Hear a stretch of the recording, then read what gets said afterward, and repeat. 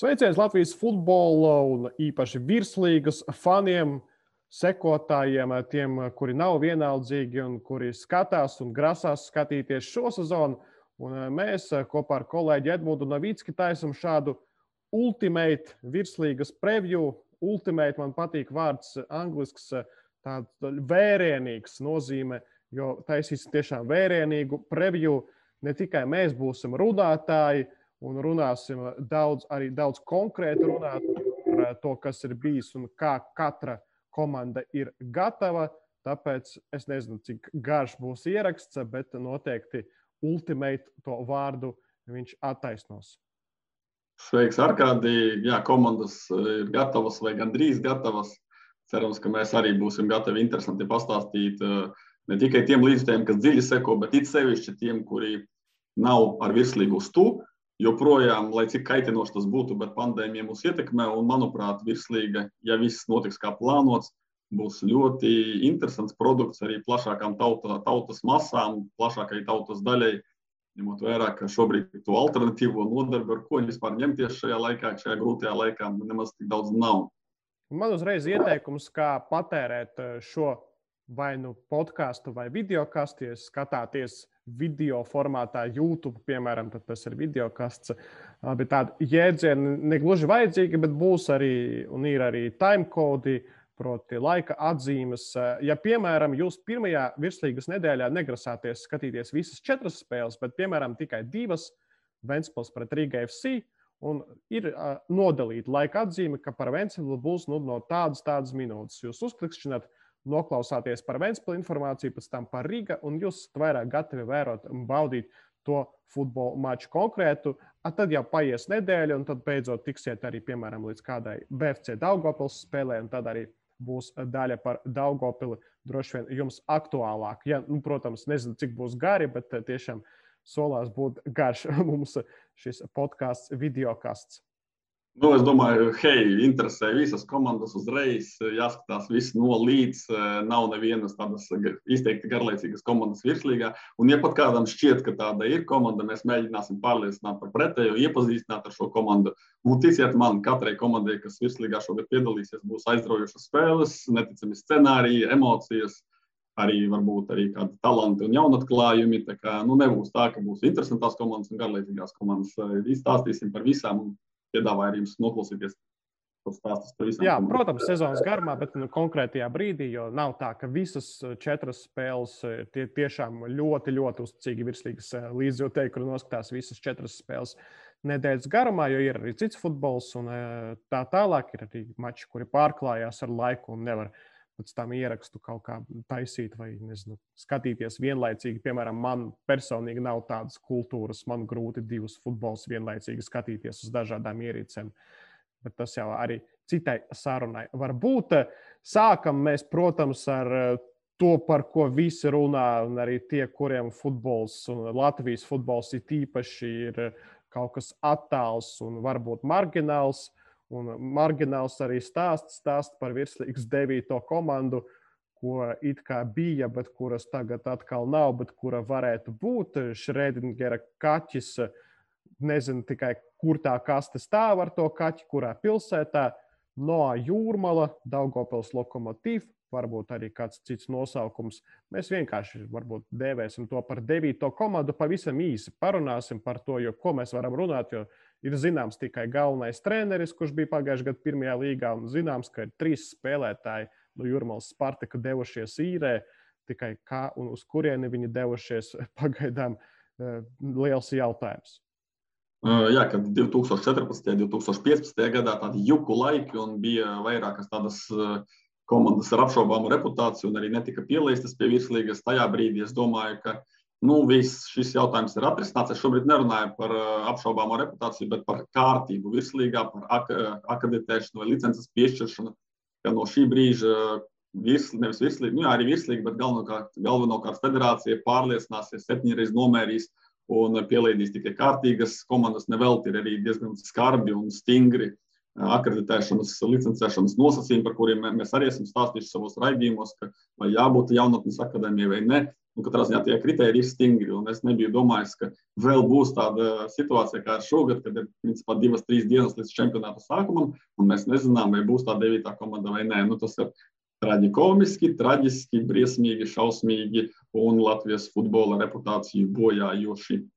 Jā, šobrīd mēs rakstam to trešdienu, ceturtdienu, kāds jau redzēs, varbūt piekdienu skatīsieties vai sestdienu pirms spēlēm, bet situācija tiešām ir jautājums, un kā to jautājumu atrisināt, tagad licencēšanas komisija pēta dokumentus, kurus no jauna iesniedza Daugavpils pusi. Tiešām, ja cilvēks ir no Daugavpils, Aleksandrs Jakubovskis, kurš tur ir šobrīd galvenais un kurš, cik saprotu, ar visām organizatoriskajām lietām šonedēļ nodarbojās, tad droši vien arī to pilsētu jāmin, bet nav ko mums izplatīties. Mēs nevaram nevērtēt kaut kādas izredzes, kā tā komanda var spēlēt, kur tā var būt, jo viss, kas notika Turcijas treniņu nometnē, tas viss ir attāla vēsture un nav saistīta ar to, kas būs tālāk virslīgas čempionāta sezonā, jo spēlētāji ir lauzuši līgumus un meklē citas komandas. Bet drusku neticami, ka virslīgas jaunpienācējs, kurš varbūt pat arī virslīgā nestartēs vai startēs nesaprotamā veidolā, ka pagājušajā īsajā komandas veidošanas procesā nospēlēt neizšķirti ar Baltkrievijas daudzkārtējo čempioni ar Eiropas mērogā slavenu klubu Borisovas Batē. Bija šāda spēlē šogad februārī Turcijā 1-1, un tagad varbūt komandas vispār nemaz nebūs. Tā kā viss ātri plūst un mainās, mēs patiešām gari nerunāsim par šo klubu, par šo komandu, par šo projektu, pārāk maz informācijas, un diemžēl es esmu jūtos pievilts šīs kluba sakarā un šīs komandas sakarā. Vienīgais, ko gribatos drusku pieskarties, ka tomēr arī šai komandai pievienojās arī vairākie Latvijas futbola zināmi spēlētāji, Latvijas izlases bijušie spēlētāji, un par to ir žēl. Tajā brīdī, kad mēs ierakstām šo sarunu, šo podkāstu, mēs īsti nezinām, kāds būs šo spēlētāju liktenis. Kā piemērs, es zinu, ka puskomanda, un kā es teicu, varbūt vairāk puskomandu līgumus lauzuši, kā piemērs Kaspars Ikstens, arī speciāli lidojas Turciju, pievienojās komandai, drusku vēlāk nelidojas uzreiz ar komandu kopā, cerībā, ka būs atradis jaunu labu komandu, cerību projektu, bet ir šobrīd lauzis līgumu un šajā klubā nepaliks, jo, cik saprotu, ar Jakubovski daudzi nevēlas sadarboties. Pirms tam bija cerības, ka būs tas armēņu projekts. Un vēl gribas no latviešu spēlētājiem uzvārdiem izcelt Glebu Kļuškinu, vēl pat salīdzinoši netālā pagātnē. Viņu par veterānu nenosauks, un salīdzinoši netālā pagātnē viņš bija arī Latvijas izlases spēlētājs, un, ja ne traumas, varbūt būtu nozīmīgāku lomu, jebkurā gadījumā arī zināms vārds Latvijas futbolā, un tikko vēl pārstāvēja arī Mariampoles Sūduvu, arī ne to mazāko klubu Baltijas mērogā. Vladislavs Kurākins, Danils Olimbaševs, arī īstenībā, kas varbūt saista, gandrīz visi ir spēlējuši FK Jelgavu no tiem latviešu futbolistiem, kuri bija no Jūrmalas sastāvā tā komanda, kas piedalījās Turcijas nometnē un kas savu pēdējo treniņu aizvadīja 5. martā un vairs šādā sastāvā nevienu treniņu un nevienu spēli neaizvadīs. Tādu punktu varam pielikt stāstam ar armēņu holdinga no ienākšanu Latvijas futbolu, lai gan punktu tieši šim ienākšanai Latvijas futbolu varbūt neliksim, jo iespējams viņi gribēs mēģināt tad ar kādu uzticīgāku partneri un varbūt no pirmās līgas, nevis uzreiz no virslīgas, kā tas notika šoziemā. Un lai pavilktu tiltiņu no uz tām komandām, kuras tiešām spēlēs pirmajā spēļu dienā, tad Dmitrijs Zeļenkovs, mans novadnieks no Rēzeknes, pagājušā sezonā nebija neviens rēzeknietis virslīgas mačos laukumā kā spēlētājs. Šogad iespējams tas notiks, jo izskatās, ka Dmitrijs Zeļenkovs sezonu sāks FK Meta sastāvā. Ar Metu mēs arī sākam runāt un runāsim par katru komandu atsevišķi. Es tikai vēl gribēju piebilst par iepriekšējo projektu. Es nevienu neapsaukāju par cūku, bet drīzāk šeit mēs varam runāt par cūcību. Katra virslīgas kluba sakarā mēģināšu, man tā kā ir 2 bērni, man mājās visādas speļmantiņas ir, tad mēģināšu attēlot dzīvnieka formātā. Tad šis, kas notiek, tiešām ir drusku tāda atgādina cūcību Latvijas futbola sakarā. Meta pagājušajā gadā 9. vieta tikai pēdējā kārtā nodrošināja šo 9. vietu, jo no apakšas jau tur bija pietuvojies FK Tukums 2000 TSS komanda, kas šo sezonu aizdīs nākotnes līgā, ja pa pirmajā līgā. Ko Meta darīja ziemā? Meta kā ierasts trenējās Rīgā, Latvijā, pat tādas atsevišķas treniņu nometnes citā vietā, citā lokācijā nebija rīdziniekiem, kas arī ir tradicionāli un kas nav nekas jauns. Tur pandēmija, ne pandēmija, kā izteicās Andris Rihards, tad tieši pretēji pandēmija atviegloja Metai treniņu procesu, jo Elektrum Olimpiskā hallas, Konto hallas, šīs hallas nebija aizņemtas ar katru stundu treniņiem visādām Rīgas futbola skolām un treniņiem un sacensībām. Rīga Cup tradicionālais nekas tāds nebija, jaunatne netrenējās iekšā hallē, tāpēc bija iespēja Metai izpausties un trenēties 2 treniņu režīmā, 2 treniņu dienā, proti bija, un to izmantoja zaļi baltie kārtīgi.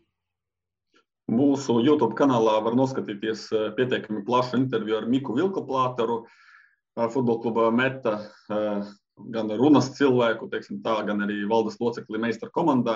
Viņš arī stāstīja par izmaiņām starpsezonā. Es viņam izteicu savas bažas par tiem graujošiem rezultātiem, jo, tomēr, sakiet, ko gribat, bet, nevar būt tā, ka vienu gadu komanda pārbaudas spēlēs pirms sezonas uzvaru Igaunijas Lietuvas čempionus spēlē ar labiem cienījamiem rezultātiem un citu gadu zaudē 0-7. Šeit es nevēlos klausīties argumentus, ka pārbaudas spēļu rezultāti neko nenozīmē. Tomēr spēlēja tie spēlētāji laukumā, uz kuriem arī Andris Rihards sezonas gaitā paļausies. Un, pagaidām izskatās, ka šai komandai klāsies ļoti smagi. Un, īsti laikā ir nācis Metai tas, ka gan 10. komandu tur nepielaida, gan, redzam, ar Noā ir problēmas. Tā kā, kas zina, kā būtu bijis, jo arī Miks saruna atklāja, ka diez vai Meta mainītu savu koncepciju, komandas komplektāciju, ja būtu arī lielāka konkurence, būtu 10 komandas un būtu skaidrs, ka 10. vieta krīt ārā no virslīgas. Ārā nekritīs, bet Meta palika pie savas stratēģijas, un šī stratēģija tomēr iztikt bez pieredzējušiem spēlētājiem, un principā arī savējos, kuri spēr tos pirmos solīšus, pabāzuši deguntiņu ārā no teiksim, bērnu futbola, viņus arī nevienmēr spēja noturēt, un tā komanda baidos, ka būs ļoti, ļoti zaļa šogad, ne tikai formas tērpi zaļi, bet arī tas sniegums. Bet vai tu spētu iztēloties, ka Meta pēdējā brīdī sāk tur zvanīt, Glebam Kļuškinam, tam pašam Aleksējam Višņikom, kurš vēl nav noslēdzis karjeru pagājušās sezonas otrajā pusē, bija pirmās līgas komandas spēlētājs, vēl kādam 28 gadus vecajām Ukrainam, pieņemsim, pasaules. Meta nekad tā nav darījusi, un vienalga, cik komandas ir virslīgā bijušas, šī būs Metas jau 10. sezonu, un vienmēr Meta bija palikusi virslīgā pēc sportiskā principa. Nav bijis tā, ka tur kāds Metai palīdzēja palikt. Protams, ir bijušas situācijas, kad Meta spēlē un tad kādu komandu izslēdz un Meta ieņemot pēdējo vietu no tām komandām, kuras paliek piedalās pārspēlēs. Kāds būs formāts tagad, to mēs nezinām. 9. komanda, ja būs 8 komandas vai 8. komanda spēlēs pārspēlēs vai paliks, tas ir tās nianses, bet ko gribās izrunāt, paturpinot par lieliem rezultātiem, 2 reizes spēlēja pret RFS. Pašā sākumā bija zaudējums 0-4, tas vēl janvārī, un tagad jau pirms sezonas jau spēlējot ārā Hanzas vidusskolas stadionā 0-7. Un abās spēlēs tiešām bija sajūta. Es redzēju pirmo spēli, par otro spēli bija iespēja parunāt ar tiem, kuri bija klātienē, kuri drīkstēja atrasties klātienē. Tad abās spēlēs bija sajūta, ka spēlē bērni pret pieaugušiem, un tiešām tur tā tempa, spēka cīņas un visāda atšķirība bija ļoti, ļoti jūtama, kas varbūt nav īsti raksturīgs Metas spēlēm pret to pašu RFS un Rīga virslīgas jau turnīrā, kad jau sezona arī pilnā spara. Meta, ja runājam par vēsturi, tad ārkārtīgi palaboju, to esi erudīts, ja es pārāk kļūdos ar faktiem, šobrīd no galvas saku, bet vienīgo reizi, kad ir pratusi apsteigt tabulā 2 komandas, tas bija debijas 2012. gads, kad bija ieņemta 8. vieta no 10 komandām, un pēc tam gandrīz Allaša pirmspēdējā vieta, un tad laikam 2 reizes ir bijusi pēdējā vieta, un kas ir interesanti, tad abas reizes sezonās, kad ir bijis nepāra komandu skaits. Tad bija izslēgšanas, kad Gulbeni izslēdz un kad Babīti izslēdz, tad Meta bija 7. Un vēl arī, Gulbeni, tad laikam 3 reizes Gulbeni Babīti izslēdz, kad bija 8 komandas un pēc tam pārtapa par 7 komandu turnīru, un arī Kad Valmieras Glass Vijā bija un ar valmieriešiem tikai. Bet tad viņi bija 8. un Valmiera bija 9. Tu nebija pēdējie, ne pāri komandu turnīrā tajā gadā. Tas bija pāri komandu turnīrs. Bija 8. Valmiera, 7. Meta, 6. Jā, pareizi. Tātad 19. gads pavisam nesena pagātnē, 9 komandas un Meta Daugavpils spēkojās un palika pēdējā vietā. Tā kā 3 reizes ir bijis pēdējā Meta. Bet šajās sezonās tad attiecīgi pēdējā vieta nekrita pa taisno ārā un bija izslēgšanas pie pārspēļu turnīrs, un tad Meta Allaša nosargāja savu vietu augstākajā sabiedrībā. Tad šeit arī atkal mēs nezinām, kāds ir formāts, bet, laikam, grūti iztēloties, ka Meta izvairīsies no kaut kādas ļoti zemas vietas tabulās. Par pārbaudas spēlēm, Meta Daugavpils, Spartaks, šī maģiskā trijotne, kas amizanti varbūt šīm komandām arī sezonas sākumā būs jāspēlē savā starpā. Meta spēlēs pret Spartaku 2. kārtā, pareizi. Un 1. kārtā Spartaks viesosies Daugavpilī, tāpēc tiešām jau būs apraduši, varbūt ne gluži ar tiem spēlētājiem, bet vismaz ar izkārtnēm, jo gan Spartaks, gan Daugavpils ļoti daudz rotēja futbolistus un arī ārzemniekus. Meta savukārt ar ārzemniekiem neaizrāvās. Bija tie, kuri pārbaudījās, bet galu galā, cik es redzu, cik es saprotu, cik mēs varējām arī noprast no sarunas ar Miku, ka tikai 2 stabili tādi ārzemnieki būs sezonas sākumā Metas rindās. Nebūs neviens no tiem, kuri spēlēja pagājušajā gadā, arī Gotsovas Gana nē, Lukmans Zakarija nē, Franklins Sučuku jau spēlē Lietuvas čempionātā, Bensons Fazīlija arī nē. Būs jaunās sejas, būs Japāns no Vissel Kobe kluba un būs arī viens Āfrikas futbolists, kuru uzvārdu mēs šobrīd vēl nezinām. Ir jāiepazīst spēlētāji. Bet uzreiz varam pateikt, arī banālu lietu, ka no šiem 2 spēlētājiem arī būs ļoti atkarīgs, vai kā Meta izskatīsies, jo ja šie 2 spēlētāji būs apmēram vidējā līmenī, kā ir visa pārējā komanda, tad laikam būs smagi, bet ja pēkšņi būs kāds nosacītais Tamerlans Džamalubdinos, tad komandu varētu pavilkt tomēr uz augšu un nebūtu viss tik bēdīgi. Mēs pirms šī raidījuma arī savā starpā, skatojot futbola ekspertiem, pazinējiem, faniem WhatsAppā, tad spriedām par to, ka Metas aizsardzības līnija ir tā, kas rada lielas bažas.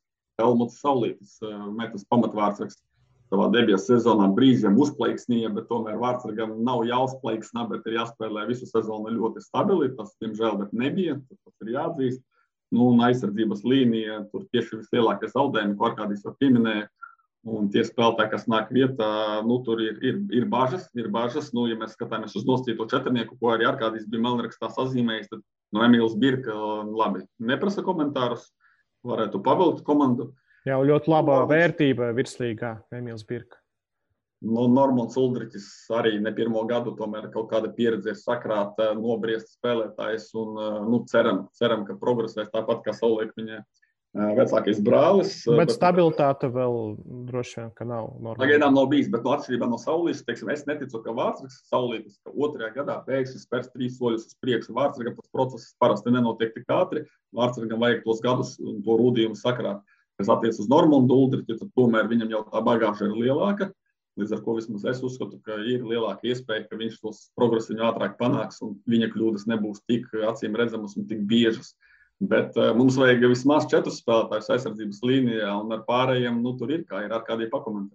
Jā, ir pieredzējušais, Metas kontekstā pieredzējušais Dāvis Sandis Strots, kurš paralēli arī trenē un kurš noteikti palīdzēs, cik varēs, ne tikai aizsardzībā, bet varbūt arī kā balsts kādā mačā. Tad ir Daniels Fedorovičs, dažas spēles virslīgā, ne tik daudz Ilja Korotkovs, kurš tagad, cik saprotu, pārklasējies par centra aizsargu. Agrāk bija balsta pussargs. Jā, bija balsta pussargs, arī spēlēja U19 izlasē šajā pozīcijā. Un pagaidām tas arī viss, kas izskatās. Ir spēlētāji no akadēmijas, tur Kārlis Vilnis var, nospēlēt kā centra aizsargs. Viņam vēl nav bijusi debija virslīgā, bet viņš ir komandas virslīgas pieteikumā šobrīd.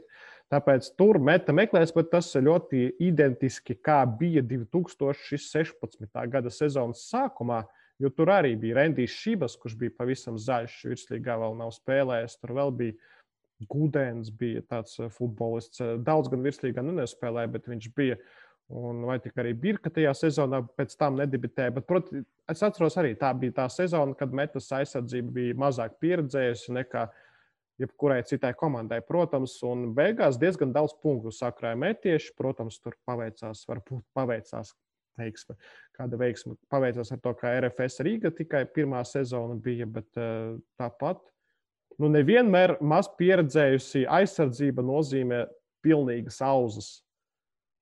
Var arī izšaut. Es, starp citu, palaidu garām arī slikti esmu gatavojies šim ierakstam ar Lukmanu Zakariju, kas ar viņu, cik saprotu, viņš nebūs. Viņš nav to 2 leģionāru skaitā, bet kaut kā palaidu garām ziņu, ka viņš būtu devies prom. Es vienkārši skatos, kādā sastāvā meta spēlē pārbaudas mačus, kāds ir pieteikums, kas ir šobrīd, ko mēs tagad redzam acu priekšā, tas vēl nav pilnvērtīgs. Jā. Un tur nav neviena no tiem leģionāriem, kuri bija 2020. gadā. Atcerēsimies arī sezonas beigas, vai Lukmans Zakarija būtu pelnījis palikt metā vēl vienu gadu pēc tādām dramatiskām kļūdām, diez vai. Šausmīgas kļūdas viņam bija, bet atkal mēs varam runāt par to, ka varbūt nebija gatavs tajā brīdī, bet potenciāls viņam ir, un iepriekš viņš ir daudz palīdzējis komandai. Labi, aizsardzība tikko mēs nokritizējām, visi ir slikti, maz pieredzējuši futbolisti, daudz caurumu un neskā būs. Par uzbrukumu arī tur aizpērni, ja tā drīkst teikt, aizpagājušajā gadā Raimonds, nevis Krollis, bet tas pats Žemuludīnos daudz vārtus, un es pat neizcēlu tik daudz vārtus, jo viņam bija ļoti daudz 11 metru sodistenu realizētu, bet tomēr viņš bija īstenis komandas motors, kurš veidoja saspēli, atrada caururbijošās piespēles, tiešām labs spēlētājs, un pagājušajā gadā Raimonds Krollis, šiem 2 spēlētājiem dažādi amploā, bet es idejiski runāju par to, kurš var pavilkt to komandas uzbrukumu uz augšu, saģenerēt tos gūtos vārtus. Tad šogad jācer uz jaunpienācējiem, kas, daži no kuriem ir pietiekami zināmi vārdi Latvijas futbolā. Lūsiņš, Talbergs, arī Čudaru pieskaitīsim šeit. Bet man ir aizdomas, ka tik efektīvi, kādi bija Žemuludīnos un Krollis, tomēr šie spēlētāji nebūs. No citas puses, pie šī trio droši vien tad arī Dmitriju Zeļenkovu jāsauc. Neviens no šiem 4 spēlētājiem. Grīnbergs arī izskanēja, piedod, kādī pārtauca, bet pēdējā brīdī tas gan varētu būt nopietni. Jānis Grīnbergs ir vienīgais spēlētājs, kurš vismaz tādu pilnvērtīgu, kaut vai pussezonu ir aizvadījis stabilu mūsu acu priekšā.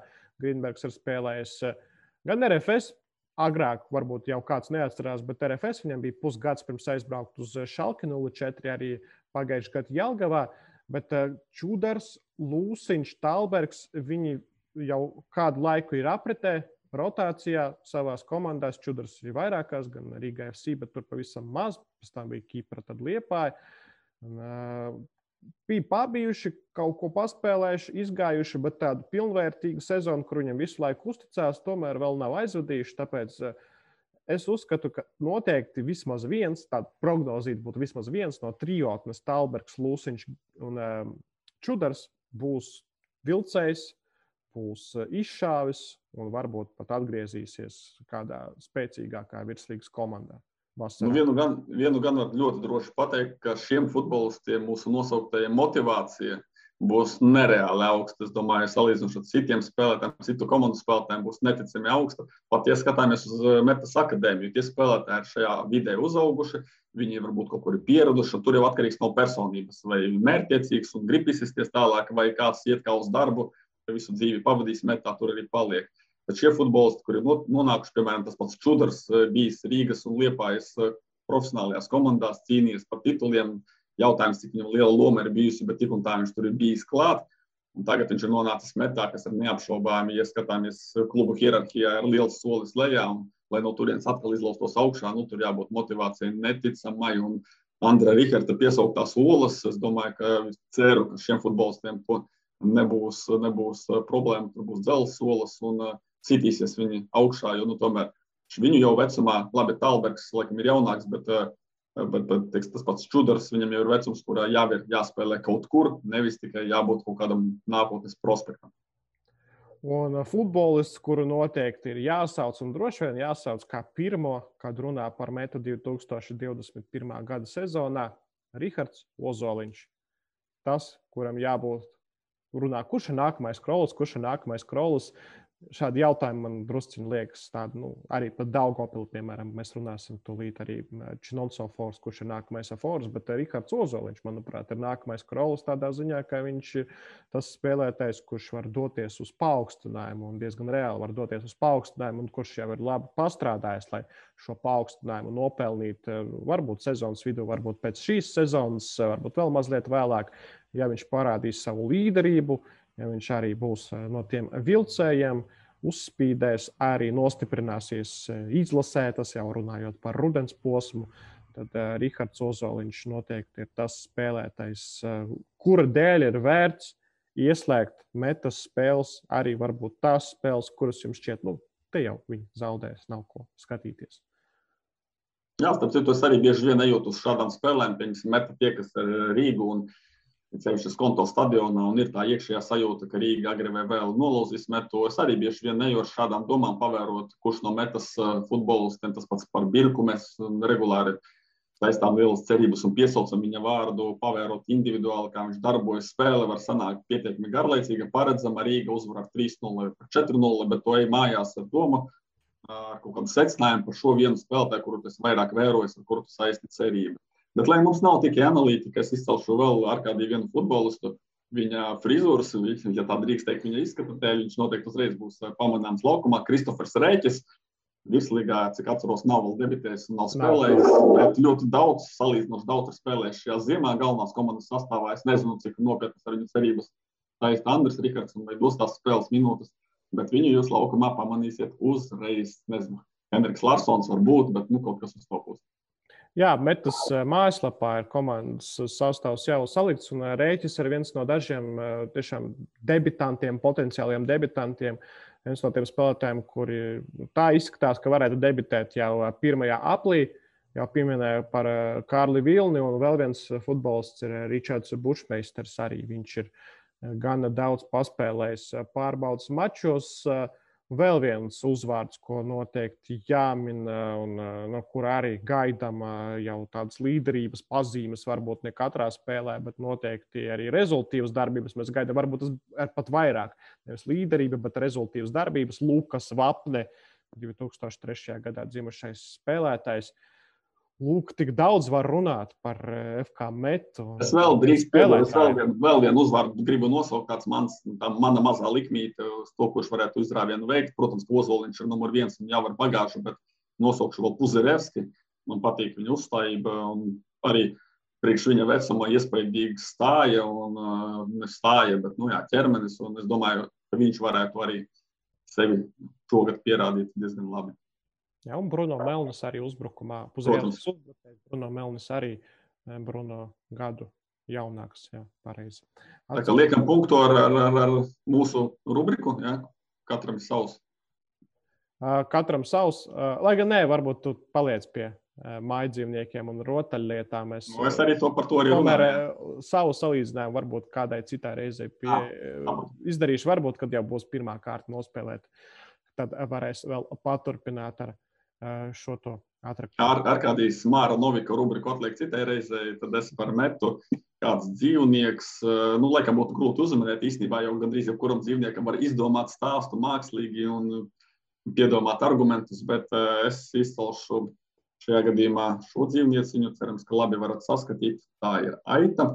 Un uz šo dzīvnieku var paskatīties īstenībā divējādi, meta un aita, negatīvi un pozitīvi. Pozitīvā ziņā aitas vilna diezgan plaši izmantojama un vērtīga un cilvēcei noderīga lieta. Un šajā kontekstā es vēlos teikt, ka var nocert šo vilnu, paņemt vilnu. Tas ar to, es domāju, nākamo Rihardu Ozoliņu paņemt vai kādu citu jaunieti un izmantot tālāk jau lielajā futbolā. Un tādā pozitīvā nozīmē. Negatīvā nozīmē cirpt aitu, ņemt no metas 3 punktus katrā spēlē, cerpjamās aitas. Es domāju, ka vairums no komandām metu tā arī asociēs un uzskatīs, ka tā ir tā aita, no kuras jāpaņem tā vilna, jāieliek kārtē 3 punkti un pret šo komandu punktus zaudēt nedrīkst. Varbūt Daugavpilī būs citi uzstādījumi un reizēm varbūt arī neizšķirts no strateģiskā viedokļa, būs pietiekami normāls rezultāts pārējām komandām. Es domāju, ka tikai un vienīgi uzvar.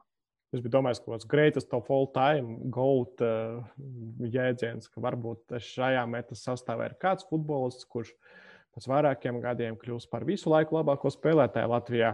Tāpēc Meta ir komanda, kuru jāskatās, kuru jāpēta, jāzina, un tāpēc mēs tiešām tik daudz arī pieturējāmies pie spēlētājiem, pie sastāvā. Vēl jau vairāk var arī to visu aplūkot un iepazīties, un bija arī iespēja dažas spēles redzēt video formātā pret RFS 4.0 vismaz.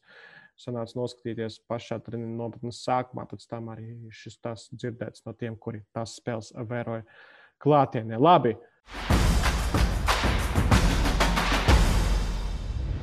BFC Daugavpils komanda, kas apsteidza Metu pagājušā sezonā, apsteidza arī Tukumu, varēja pat pēdējā kārtā apsteigt FK Jelgava, ja būtu uzvarējuši Jūrmālas Spartaku.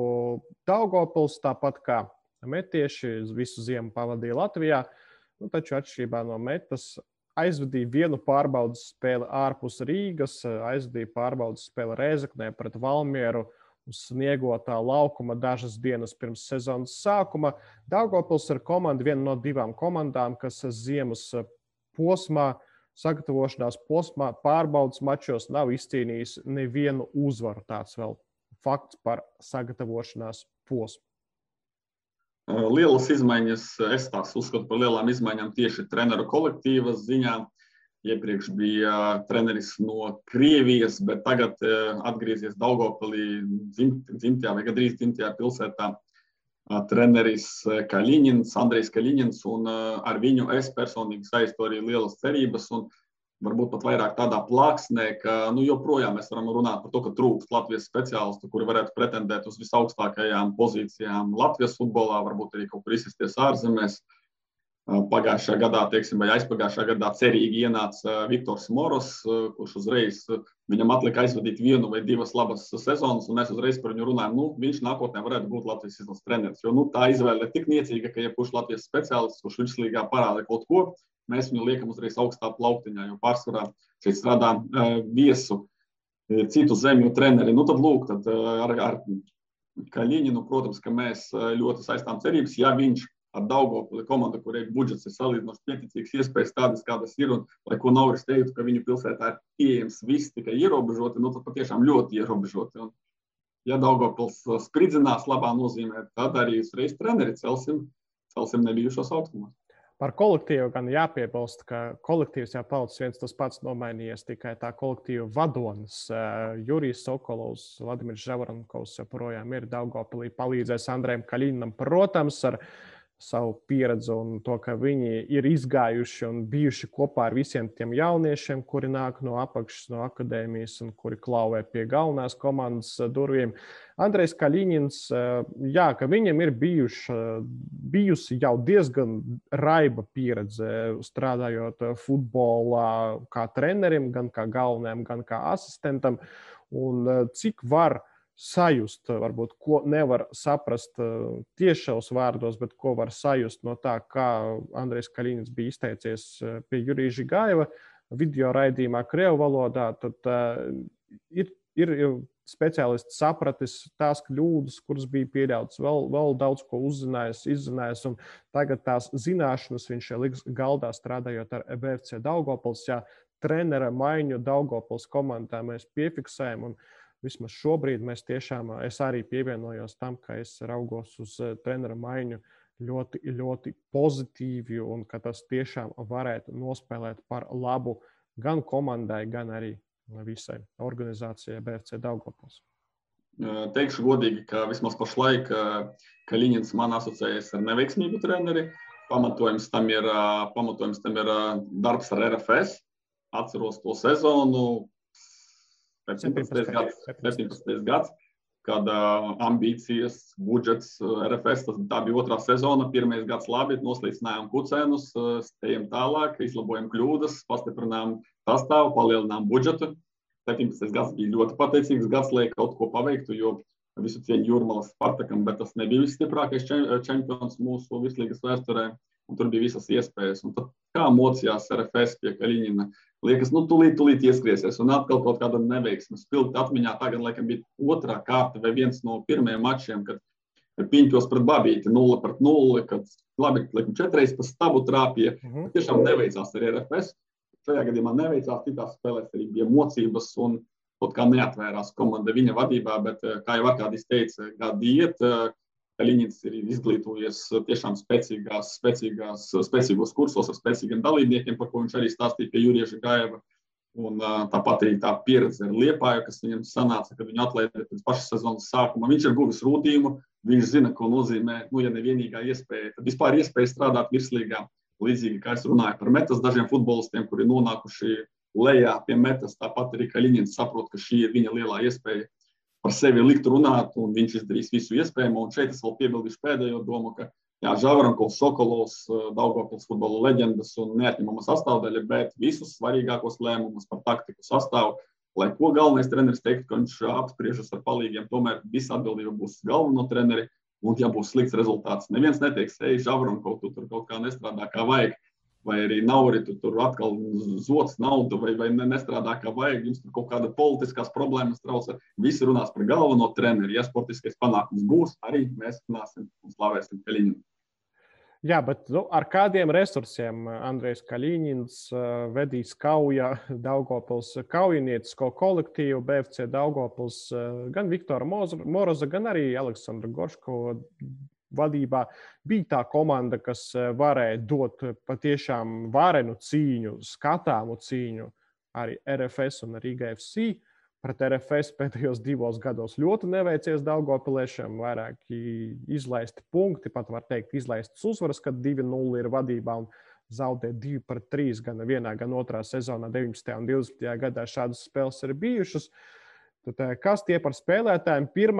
Pirmā tendence uzreiz īrētie spēlētāji. Un tādu ir ļoti daudz BFC Daugavpils komandā, ne tikai no RFS, arī no Riga FC un pat viens no FK Liepāja ir aizceļojis Latvijas pretējā galā Deleola Izraels futbolists, kuru maz varēja ievērot, atcerēties, lai gan pie spēles laika viņš tika Liepājas komandas sastāvā pagājušā sezonā. RFS un Riga gan ir daudz ievērojami kadri atbraukuši. Raivis Ķiršs, protams, kurš bija arī pagājušajā gadā, bet formāli tā ir īra no Riga FC un arī oficiāli. Un Adama Dumbijā, ko noteikti arī jāizceļ. Adama Dumbijā centra aizsargs no Kodivāras, kurš pagājušajā sezonā arī Rīgas derbijā pirmajā nospēlēja, varbūt netik sekmīgi, bet bija rotācijas spēlētājs, ar kuru rēķinājās kā centra aizsargu, kurš var nākt talkā, palīdzēt, aizvietot kādu un nekrita ārā no kopējās bildes. Šeit vēlos vēl tādu savu secinājumu, kuri būs Daugavpils trumpi un kuras būs vājās vietas, un drusku pameklēt pretrunu tā paša Kaļiņina sacītajā Žigajevam.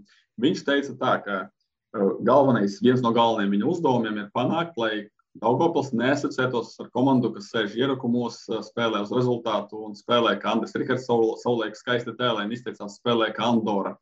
Tad viņš grib, lai tomēr komanda ir arī pietiekami uzbrukoša, agresīva, nesēž dziļā aizsardzībā. Bet, ja paskatāmies uz sastāvu, man tomēr nevaru atteikties no domām, ka tieši aizsardzība būs Daugavpils trumpis. Bija sastrādāti brīnumi pagājušajā gadā no Daugavpils nigēriešu aizsargiem. Tur visādos video topos varēja viņi nokļūt ar kuriozu ielaistiem vārtiem, bet atkal viens gads Eiropas futbolā viņiem ir devis ļoti daudz. Potenciāli ziņā viņi ir labi, un it sevišķi Akintola, Jidovu, viņš ir rādījis labu sniegumu. Kpuģa varbūt ir mazāk stabils, bet es domāju, ka šie 2 nigērieši joprojām dos lielu labumu. Un, protams, ka ar kādiem pieminēties Adamu Dumbijā, Rīgas derbijā, ko RFS, man visu laiku jūg tā spēle. RFS tajā laikam zaudēja, bet viņš ļoti labi nospēlēja, kad viņam pēkšņi iemeta sastāvā, jo nebija otra centra aizsargā. Jā, jo Žiga Lipušķeks dabūja savainojumu iesaldīšanas laikā, un Dumbijā bija jāspēlē, viņš pat nebija gatavs. Tas neatros, ka bija strādās 0 minūtes maiņa, kas vispār ir centra aizsargības smags uzdevums uzreiz ieliek, bet viņš bija ļoti labs. Un potenciāli ziņā, es domāju, ka Daugavpils līmeņa top līmenis. Un, protams, par malējiem aizsargiem varam runāt. Tur Iļins, Cucurs arī aizsardzības līnija man vismaz nerada nekādas bāžas. Ja runājam par uzbrukumu, tur laikam jautājums joprojām par Kovaļovu paliek vai nē, to tā īsti arī līdz galam nezinu, bet uzbrukumā ir Kokins, ir Žaldovskis, ir uzvārdi, kurus mēs varam saukt, to Japāņu spēlētājs, bet man kaut kā liekas, ka tieši aizsardzība un vārdsraksts tas būs tās stiprās pozīcijas, par vārdsargiem arī vēl varam pastāstīt. tur izskatās labi. Un piebilstot, kurš būs nākamais Force, kāpēc, lai nākamais Force nebūtu Idovu Akintola, kuru BFC Daugavpils varētu kaut kur pārdot jau varbūt sezonas vidū. Jā, aizsargs, bet viņš būs stabils, tad arī būs piedāvājums par vārdsargiem. Ivans Dubodjelovs, Nikita Šaraņins, divi savai audzēkņi spēlēja pagājušā sezonu. Dubodjelovs vairāk, Šaraņins galotnē izgāja, kad drīkstēja viņš to darīt, jo bija arī sezonas galotnē punkts, ka nepilngadīgiem spēlēt nedrīkst. Šaraņins sevi labi parādīja, bet nākuši klāt. Oficiāli laikam nē, bet, cik saprotu, Valentīns Rarkevičs spēlēs BFC Daugavpils rindās un arī Franks Davids Orols, kurš pirms pāris sezonām ļoti labi sevi parādīja pirmajā līgā RTU Skonto Academy komandā. Tā komanda, kur, piemēram, Aleksejs Grjaznovs arī spēlēja, un vēl daži Skonto audzēkņi, kuri pēc tam tika virslīgā. Grjaznovs piemērs kaut kā uzreiz nāk. Un tā komanda, es atceros, uzvarēja Viktora Moroza vadīto Daugavpilu ar 5-1 izbraukumā. Orols bija vārtos, jā, tiešām atmiņa arī nebija šo faktu. Ļoti garš vārdsargs, bet vai viņš būs spējīgs izkonkurēt to pašu Šaraņinu, ko es tagad lieku, varbūt hierarhijā virs Dubodjelova, un to var arī saprast pēc sastāva pēdējā pārbaudas spēlē, ka Šaraņins sāka maču pret Valmieru. Tas ir jautājums. Tā kā varbūt arī Nikita Šaraņins 2003. Gadā dzimušais vārdsargs tiks pie savām spēlēm virslīgā arī šogad, un varbūt arī tās būs vairākas spēles.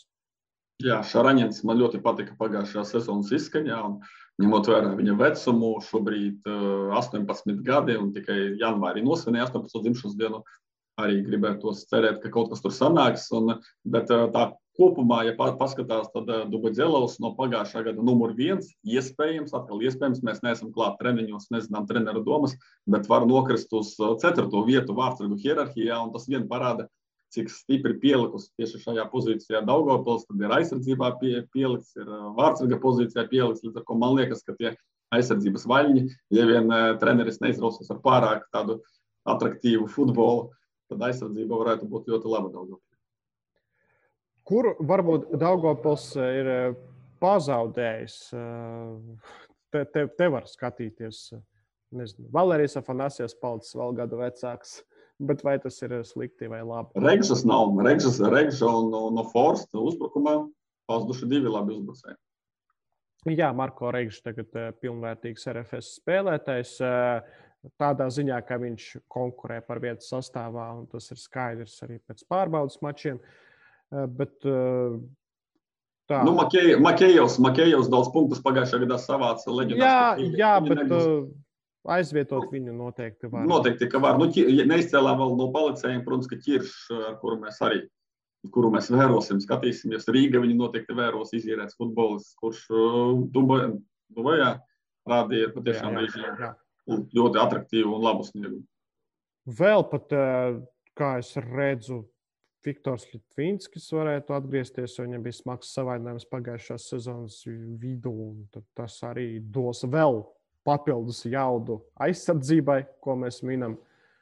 Daugavpils, lai gan nav nevienas uzvaras tiešām pārbaudas mačos pret Metu, Spartaku, RFS un Valmieru, tikai ar šīm 4 komandām Daugavpilieši tikās, bet no ar Spartaku ļoti daudz, un arī spēlēs pirmajā kārtā, tad ir tāds pozitīvs skats, nav depresijas, ko bieži vien var noķert, kad es atbraucu, piemēram, Celtnieku stadionā, atkal tās pašas vecās telpas, nekas nav pat uzfrišināts, pat es nezinu, nav nomainīts viens krēsliņš tur starp 2. un 3. stāvu. Nu, tad depresija var rasties kādam, bet mēs raugāmies uz tiem priekšmetiem, kurus bīda treneris uz tāfelītes, reāliem cilvēkiem, reāliem spēlētājiem, tad te ir vairāk tāda gaiša doma, ka Daugavpils varētu arī sasniegt kaut ko vairāk nekā no šīs komandas parasti gaida. Nu, un pat solītie citi runātāji, laikam, šajā vietā, es domāju, ka jāpiesaka par īrētiem spēlētājiem. Mums Nauris Mackevičs pastāstīja, kāpēc Daugavpils īrē, kāpēc tas komandai ir izdevīgi, jo taču Daugavpils saka, ka audzina savus talantus, kāpēc Daugavpili ņemt īrētos futbolistus, Nauris visu loģiski mums pastāstīja, un šajā brīdī jūs varat noklausīties.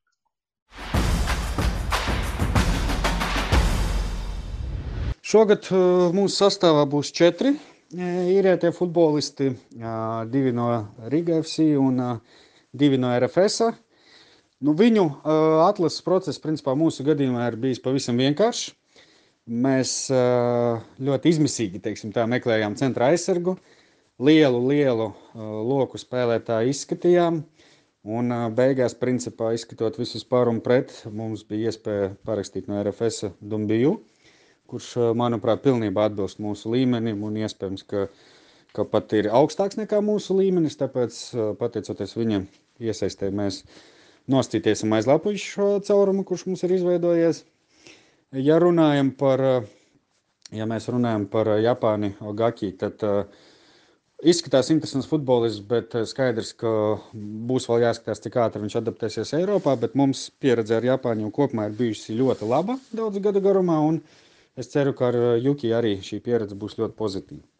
Pie tam viņš arī ir nostītajā pozīcijā, kur mums bija problēmas, ka spēlētājs zem uzbrucēja, tāpēc arī ir cerība, ka viņš varēs papildināt mūsu komandu un iedot papildus enerģiju un spēku.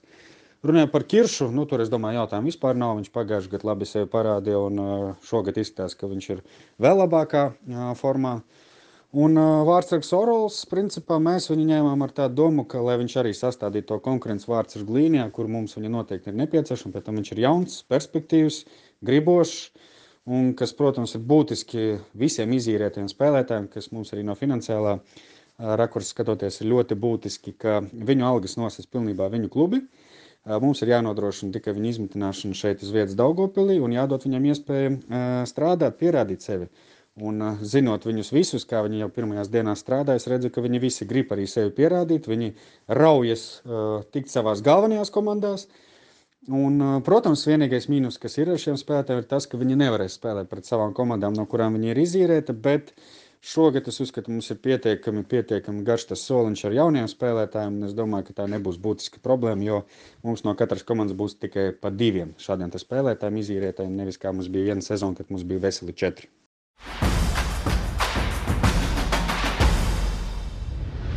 Lūk, šādi vārdi bija Naurim Mackevičam, un šajā sakarā uzreiz arī piedāvāšu savu versiju par to, kādu dzīvnieku varētu asociēt Daugavpilī.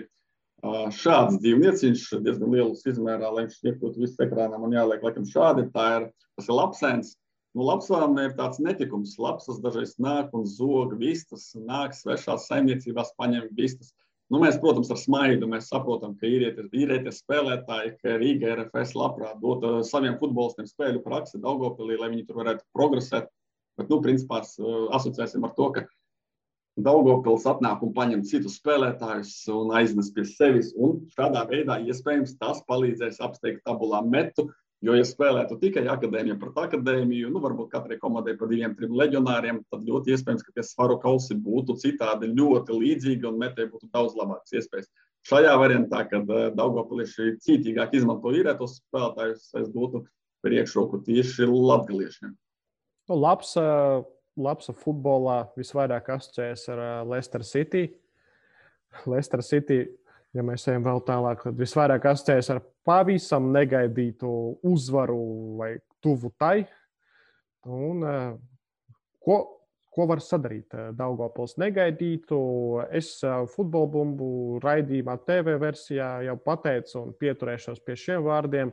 Pieturēšos pie prognozes, ka Daugavpils turnīra tabulā izdarīs vienu lielu lietu, apsteigs Jūrmalas Spartaku šo sezonu. Un tad pārējos gan ne.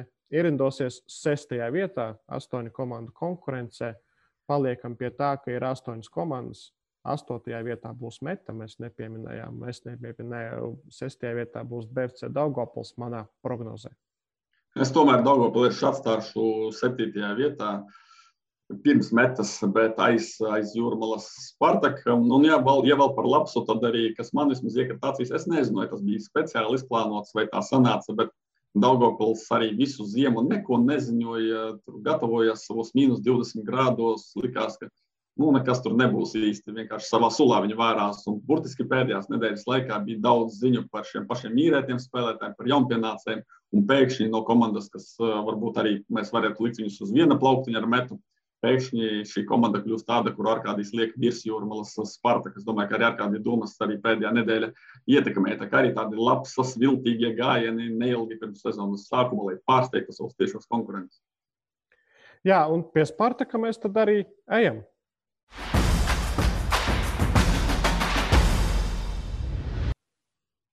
Jūrmalas Spartaks pagājušas sezonas 6. vieta virslīgas čempionātā, lai gan pēc 2 apļiem komanda bija Eirokausa zonā, bet ļoti, ļoti nesekmīgs rudens posms, pilnīgi izgāšanās, vairāki zaudējumi, arī zaudēt punktu pret apakšgala komandām, zaudējums Tukumam, un Eirokausa cerības izgaisa vēl novembra sākumā, un ko apliecināja pēc tam notikušais, ka tiešām rezultāts bija viens no būtiskākajiem iemesliem, kāpēc Aleksejs Jeremenko pameta komandas galvenā trenera amatu.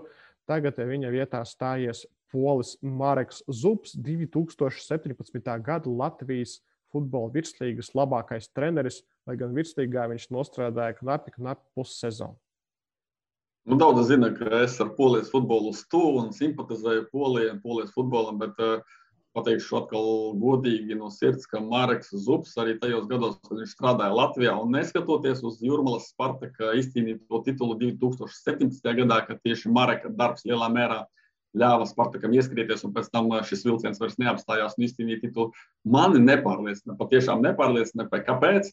Es vados ļoti primitīvi, varbūt kāds teiks amatieriski, bet es klausos, ko treneri stāsta preses konferencēs. Es mēģinu uztvert tās stīgas, tās zināšanas, to futbola redzējumu, skatījumu. Kāds teiks, ka neies jau tur kaut kādiem žurnālistiem tur visu atklāt un tā tālāk. Jā, tie ir argumenti, bet mani tas nepārliecina. Kopumā esmu dzirdējis arī, kā viņš treniņus vada, ka tomēr tā nav aktīva līdzdarbošanās un ka viņš katru darbību komentētu un mēģinātu kaut ko uzlabot, ka viņš vairāk vēro no malas un liek visam notikt dabiski. Arī tā īstenībā ir māksla trenerim, bet es uzskatu, ka Latvijas futbolā mūsu līmenī tomēr ir daudz jāstrādā, daudz kas jāuzlabo un jāvieš savas korekcijas un jāmāca futbols spēlēt, jāmāca arī elementāras lietas. Un vēl ko es gribu pateikt par Mareku Zubu, tomēr tas viņa... Paskatieties viņa Wikipēdijas lapiņu, tad Wikipēdijas lapu, tas, kā viņš ceļo... Viņam ir arī mājaslapa, es atceros. Viņš pat redzēja mājaslapa, tas, kā viņš ceļo pa pasauli, tas nav sliktā nozīmē, piedodiet, bet kā futbola turists. Viņš grib redzēt pasauli, grib pastrādāt tur un šur un vēl kaut kur. Un arī tas fakts, ka pagājušajā gadā viņš bija gatavs nākt strādāt uz Tukumu, kāpēc ne, jaunpienācēji, labi, tur bija cits plāns pirms sezonas, ar nopietnāku sastāvu, bet katrā ziņā tie bija virslīgas jaunpienācēji. Nav tā, ka viņš bijis 4 gadus, 5 gadus vienā valstī, izcīnījis 2-3 titulus, pārdevis spēlētājus, kļuvis slavens. Man viņš nereiz uzticību un tāds challenge, tāds izaicinājums, lai viņš mani aplauž, lai viņš pierāda pretējo, bet reku Arkādijs liek Spartaku zem Daugavpils, tiesa gan pieļauju, ka ne trenera dēļ, bet vairāk sastāvu dēļ. Jā, runājot par treneri, bet Mareks Zubs, ko viņš ir izdarījis, viņš ir pierādījis, ka Baltijas līmenī viņš rezultātu var sasniegt. Viņš palīdzēja Jūrmalas Spartakam kļūt par čempioniem 2017. gadā. Pirms tam viņam bija panākumi arī ar Viļņas Žalgiri. 17. gads, ko mēs varam atcerēties, retrospekciju, kāds bija Jūrmalas Spartaks tad, tas nebija tā komanda, tas Spartaks, kāds ir šobrīd, ar jauniešiem, ar vairākiem afrikāņu jauniešiem. Komanda, no kuras tu nezini, ko var sagaidīt, jo tie jaunieši nav stabili vēl. Nevar aizdīt līdzvērtīgas 3 spēles pēc kārtas. Toreiz bija jūrmalniekiem ļoti, ļoti īss soliņš. Es pieļauju, ka tas varētu būt īsākais rezervistu soliņš, kas jebkad Latvijas čempionu vienībā ir bijis. Tur vispār nebija nekādas rotācijas posmā, kad Mareks Zubs vadīja komandu. Tur bija 10 spēles, un tajās 10 spēlēs summā bija 2 vai 3 izmaiņas sastāvā. Pat mazāk, man liekas, pamatsastāvā tur bija viena izmaiņa, iespējams, ka Klāvs Bāliņš nāca uz maiņu, un tad bija 12 spēlētājs uz 11 vietām pirmajās 7-8 kārtās. Jā, tāda smieklīga laika, kad spēlētājs ar uzvārdu Bāliņš varēja spēlēt virslīgā un pat izcīnīt čempionu titulu. 2017. gads, cik daudz jau laika pagājis kopš tā brīža. Pozitīvo par Mareka Zubu vienīgais, ko es tā izceltu, tas pats īstenībā iemesls. Viņš ir bijis daudzās valstīs, pabijis daudzās pat arī citos kontinentos strādājis, ja nemaldos, Ķīnā. Un, viņš pazīst dažādas kultūras, viņš zina daudzas valodas, lai gan polis, viņš var komunicēt angliski, viņš var komunicēt krieviski. Un tas ir viņa pluss. Viņš pazīst, protams, ka iepazīst neskaitāmu skaitu cilvēku savā dzīvē, savā futbola karjerā. Un Jūrmālas Spartaks, ja mēs runājam par virslīgu, tad tas ir tieši tāds klubs, kurā šāds cilvēks ir nepieciešams, kurš zina valodas, kurš prot komunicēt, kurš zina, ka futbolisti mēdz būt bērnišķīgi. Un visas šīs lietas, tie ir viņa trumpi. Un es vēl atceros, ka Marks Zubs var pačīkstēt, jo 17. gadā viņš gan sūdzējās uz to, ka bija gaidījis lielākus futbola svētkus Čempionu līgas mačā, gan sūdzējās uz kaut kādām nesaprašanām komandas organizācijā. Protams, tur bija kaut kādi cilvēki, par kuriem Marks Zubs izteicās, ka viņi ir klubā from time to time. Viņi te atnāk, te ir, te nav. Bet jā, atkal mēs atgriežamies vēsturē. Bet kas bija tagadnē? Jūrmālas Spartaks atkal pēc ļoti ilga pārtraukuma, es domāju, 3 vai 4 gadu pārtraukuma, vismaz, varbūt pat vēl vairāk. Manuprāt, 16. gadā pēdējo reizi bija tā, ka Spartaks nedavās uz Āzemju treniņu nometni, devās uz treniņu nometni Jūrmalnieki Latgalē, 1 nedēļu pavadīja Rēzeknē. Un, jā, es skrēju aplīšus apkārt Olimpiskajam centram, tur, kur dzīvo Jūrmālas Spartaka futbolisti, un tur stāvēja autobuss.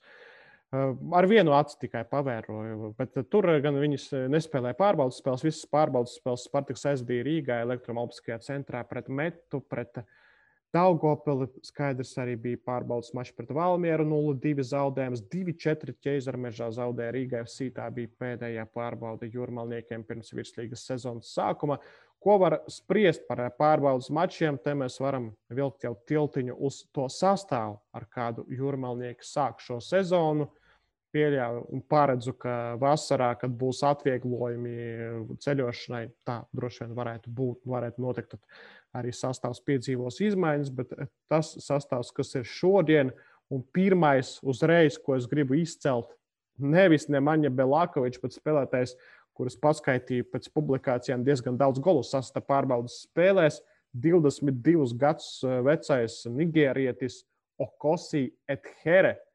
Vismaz 4 vai pat vēl vairāk golus viņš sasita pārbaudas mačos pret Metu un Daugavpili. Izskatās, ka tas varētu būt viens no futbolistiem, kurš varētu arī sist golus, turpināt to darīt virslīgas čempionātā.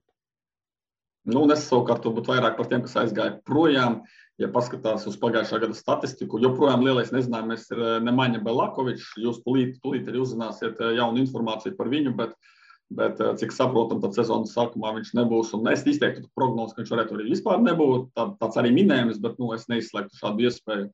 Tāpat, ja mēs runājam par to, ka Meta nepiesaista pieredzējušos spēlētājs blakus, tad Spartakam pagājušā gadā tāds spēlētājs bija Nauris Bulvītis, kurš reizumis palīdzēja ārzemniekiem gan iejusties Latvijā un vidē, gan arī futbola laukumā. Viņš patiešām komandēja ar balsi, to arī klātienē var ļoti labi redzēt. Viņa nebūs. Pat Lakijs Opara ir devies uz Šveices Superlīgu.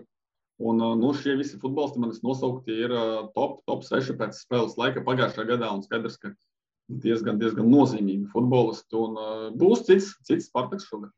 Kirilo Drišļaks es vēl nosauktu. Varbūt viņš nebija tas spilgtenis, kurš izcēlās un kuru tur atcerās, un kuru varbūt virslīgas fani lika fantasy, bet arī tāds spēlētājs, kurš šo sezonu Jūrmālas Spartakā nav. Nākuši klāt vairāki futbolisti ar uzvārdiem, kuri atkal diez vai kaut ko jums Agri palīdzi, lūdzu, ar uzvārdiem. Izteiks, jā, es tur centos īstenībā rakstīt tos uzvārdus ar Igbeneveka, Hatems Kerbačs.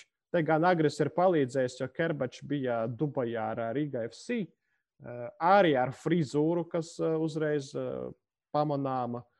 Tāds čirkains futbolists, alžīrietis, Francijas pasi, Itālijas spēlētājs arī Voira, kurš jau diezgan tāds pieredzējis Spartakam, arī 22, 23 gadi šķiet bija, kurš pabija Itālijas A sērijas komandā Lazio pieteikumā mačam, bet tas bija pirms vairākiem gadiem jau. Kamerūnietis Vambā, kurš piemienojās pagājušā sezonu, bet nespēlēja galvenajā komandā. Tagad pārbaudas mačos pāris goliņus sasits.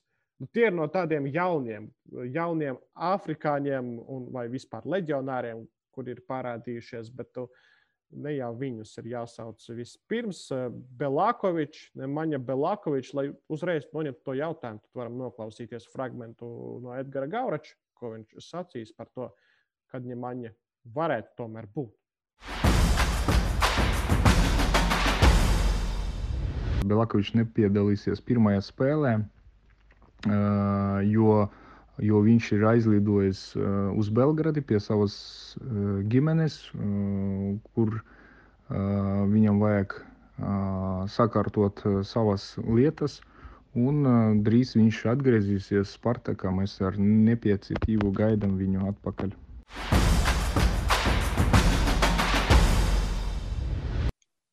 Lūk, tāda informācija par Nemaņu Belākoviču, kas noteikti arī daudzus interesē, ne tikai tos fantazijas spēlētājs, bet jebkuru virslīgas līdzekļu, kuram rūp Latvijas futbols un peripēties mūsu futbolā. Kopējais tāds mans viedoklis, ka tomēr Jūrmalas Spartaks spērs soli atpakaļ, arī Arkādijs viņus ielika zem Daugavpils, es varbūt likšu virs Daugavpils, bet arī piekrītu, ka izcīnīto punktu būs šogad mazāk vidēji spēlē.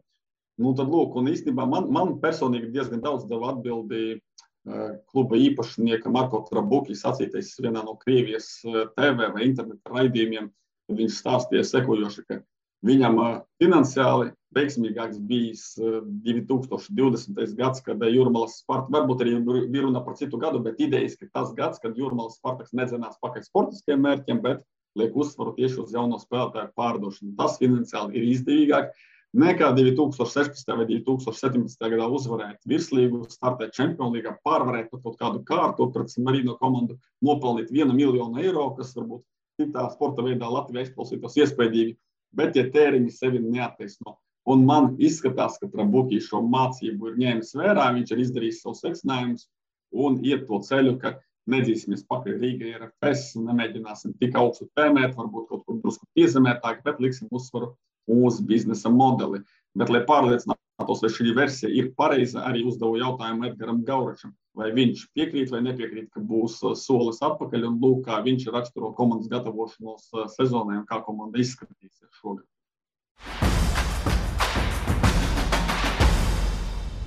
Skaidrs, ka pandēmijas laikā mēs bijām gatavi, ka būs izmaiņas tieši pirms sezonas sagatavošanas posmām.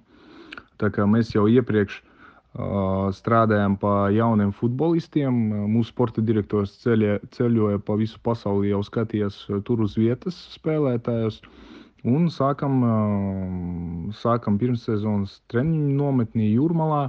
Liels paldies arī Rīga FC, kas iedeva mums manēžu, kur mēs varējām ļoti labi trenēties, un arī pavadījām nelielu nometnī Rezeknē. Bija ļoti lielisks, pavadījām laiku ar kvalitatīvu treniņu, un principā neteikšu, ka tas bija liels mīnus. Skaidrs, ka tikai varu pateikt, ka bija sarežģīti ar draudzības spēlēm un trenēties zālē, bet principā tieši priekš sagatavošanas, priekš Latvijas čempionāta, es domāju, ka tas ir viss kārtībā.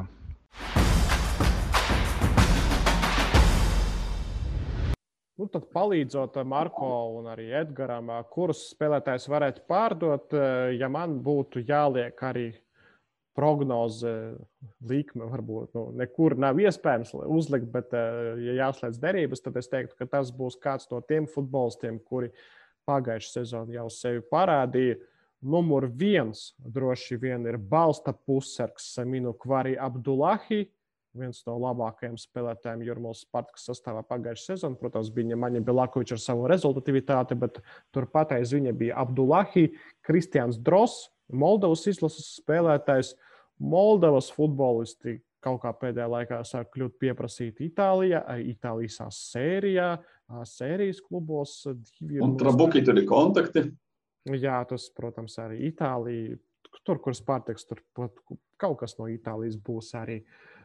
Kvadro Samoa sācis sist golus jau pagājušās sezonas beigās, adaptējies Latvijā 18 gadus jaunais, tagad laikam 19 ganietis.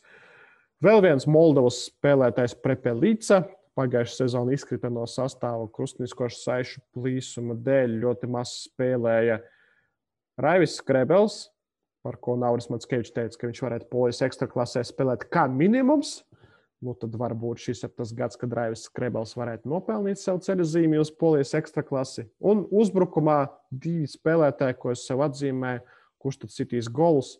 Abi diez vai kāds viens no viņiem arī Agners Simits un Emeka Maikls. Nevis Emeka Fraidejs. Ričards Fraidejs. Ričards Fraidejs, jā, kurš pārnāca no Liepājas. Un tad rubrika dzīvnieciņš būs arī īstenībā ļoti iet kopā ar to, ko Arkādijs tikko runāja un stāstīja. Tā ir slaucamā gotiņa, un arī loģika ir pavisam vienkārša. Jūrmalas Spartaks ir komanda, kas dod pienu, jeb dod spēlētājus ne tikai Eiropas futbolam, par ko mēs arī runājām, un Jūrmalas Spartakam tas labi izdodas, bet arī vietējā tirgu. Jūrmalas Spartaks pagājušā gadā padalījās ar spēlētājiem, iedeva futbolistu Stukumam, kuram tobrīd klājās smagi. Tā kā Spartaks pārbauda ļoti daudz spēlētāju, iziet cauri šim klubam. Liels skaits spēlētāju. Varbūt vasarā, ja būs mazāk ierobežojumi, Spartaks atkal vairāk padarbosies skautingā un atvedīs vēl kaut kādu, negribu teikt porciju, tā nepieklājīgi skan, bet daudz spēlētājs no ārzemēm, un tad atkal būs liels potenciāls šos spēlētājus pārdot, izīrēt un nopelnīt naudiņu ar pienu. Gotiņa garšīga, piens veselīgs, un Spartaka spēles jāskatās, kāpēc, jo pagājušā sezona 27 spēlēs, visās 27 spēlēs pagājušā sezona jūrmalnieki guva vārtus. Tas ir unikāls sasniegums, kas līdz šim Latvijas futbola vislīgas vēsturē bija padevies tikai vienam klubam, dažādas komandas par dažādu gadi, bet tikai viens klubs, Skonto, un tagad arī Jūrmalas Spartaks. Kad aprausies šī sērija, arī intriga, kad Spartaks paliks uz nulles. 2020. gadā tādu maču nebija. Un par prognozēm, tad es teicu, ka Daugavpils būs virs Spartaka, tad likumsakarīgi Spartaks 7. vietā, Daugavpils 6. Man otrādi, man tomēr Spartaks 6. Daugavpils 7. bet atļaušos pateikt, ka šogad Jūrmalas Spartaks neturēs līdzi 4.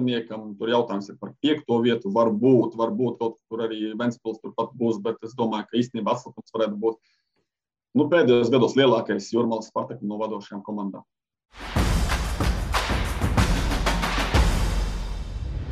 Vispār jāatcerās, ka pagājušā sezona 5. vietā palika nevis Ventspils, nevis Valmiera, varbūt kāds iedomājas, nevis Jūrmalas Spartaks, bet FK Liepāja. Komandā ar ļoti jaudīgu sezonas izskaņu izcīnīto Latvijas kausu, bet virslīgas čempionātā tikai 5. vieta, un nav tā, ka arī tā 5. vieta nāca viegli, jo sezonas sākums bija izgāsts. Bija atrašanās turnīra tabulas apakšgalā. Tagad liepājnieki sāk jauno sezonu ar ļoti lielām ambīcijām, par kurām mēs jau daudz esam runājuši pēdējā mēneša laikā, skatoties uz komandas jaunpienācējiem un uz to, kāda ir rotācija pieejama Liepājas sastāvam.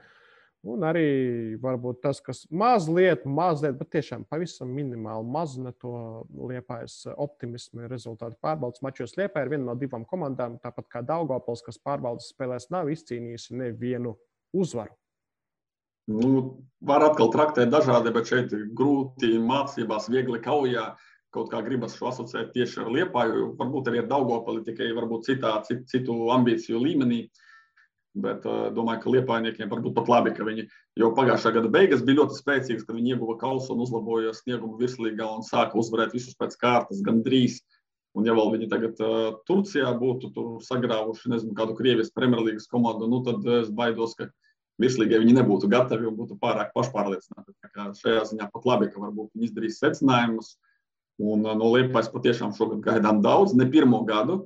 Ir mani piečakarējusi Liepāja reizi viena prognožu konkursā starp žurnālistiem, kad es Liepāja noticu, ielieku augstā vietā, tad tur Janks, atceramies šādu speciālistu sezonas izskaņā, ļoti labi uzkurbulē savu komandu un diezgan daudz uzvaru komandai.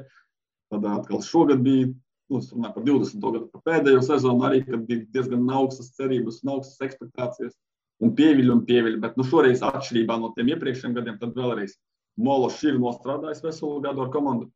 Komanda ir izdarījusi secinājumus jau sezonas vidū pagājušajā sezonā, un mēs redzējām, ka tas dod rezultātu. Un izskatās, ka tā formula ir atrasta. Nebija starpsezonā lielas metāšanās, jā, jaunpienācēji ļoti daudz, un atkal mēs redzēsim citu Liepāju, bet tai pašā laikā arī līderi ir palikuši, treneris ir palicis. Viņi ir sapratuši, kā ir jāspēlē, ka vajag balansu starp aizsardzību un uzbrukumu, un, manuprāt, šogad gan vajadzētu būt kaut kam.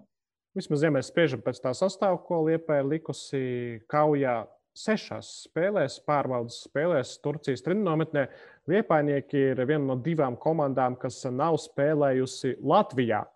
Pārbaudas mačus ir Liepājnieki spēlējuši tikai Turcijā 6 spēles, un tur tas kodols bija plus mīnus tas pats, kas vismaz devās pamatsastāvā par maiņām. Tur grūti spriest, nav protokolu tiem mačiem, bet Mološs paliek uzticīgs pats sev, proti bez trakošanas, bez lielām pārvērtībām sastāvā.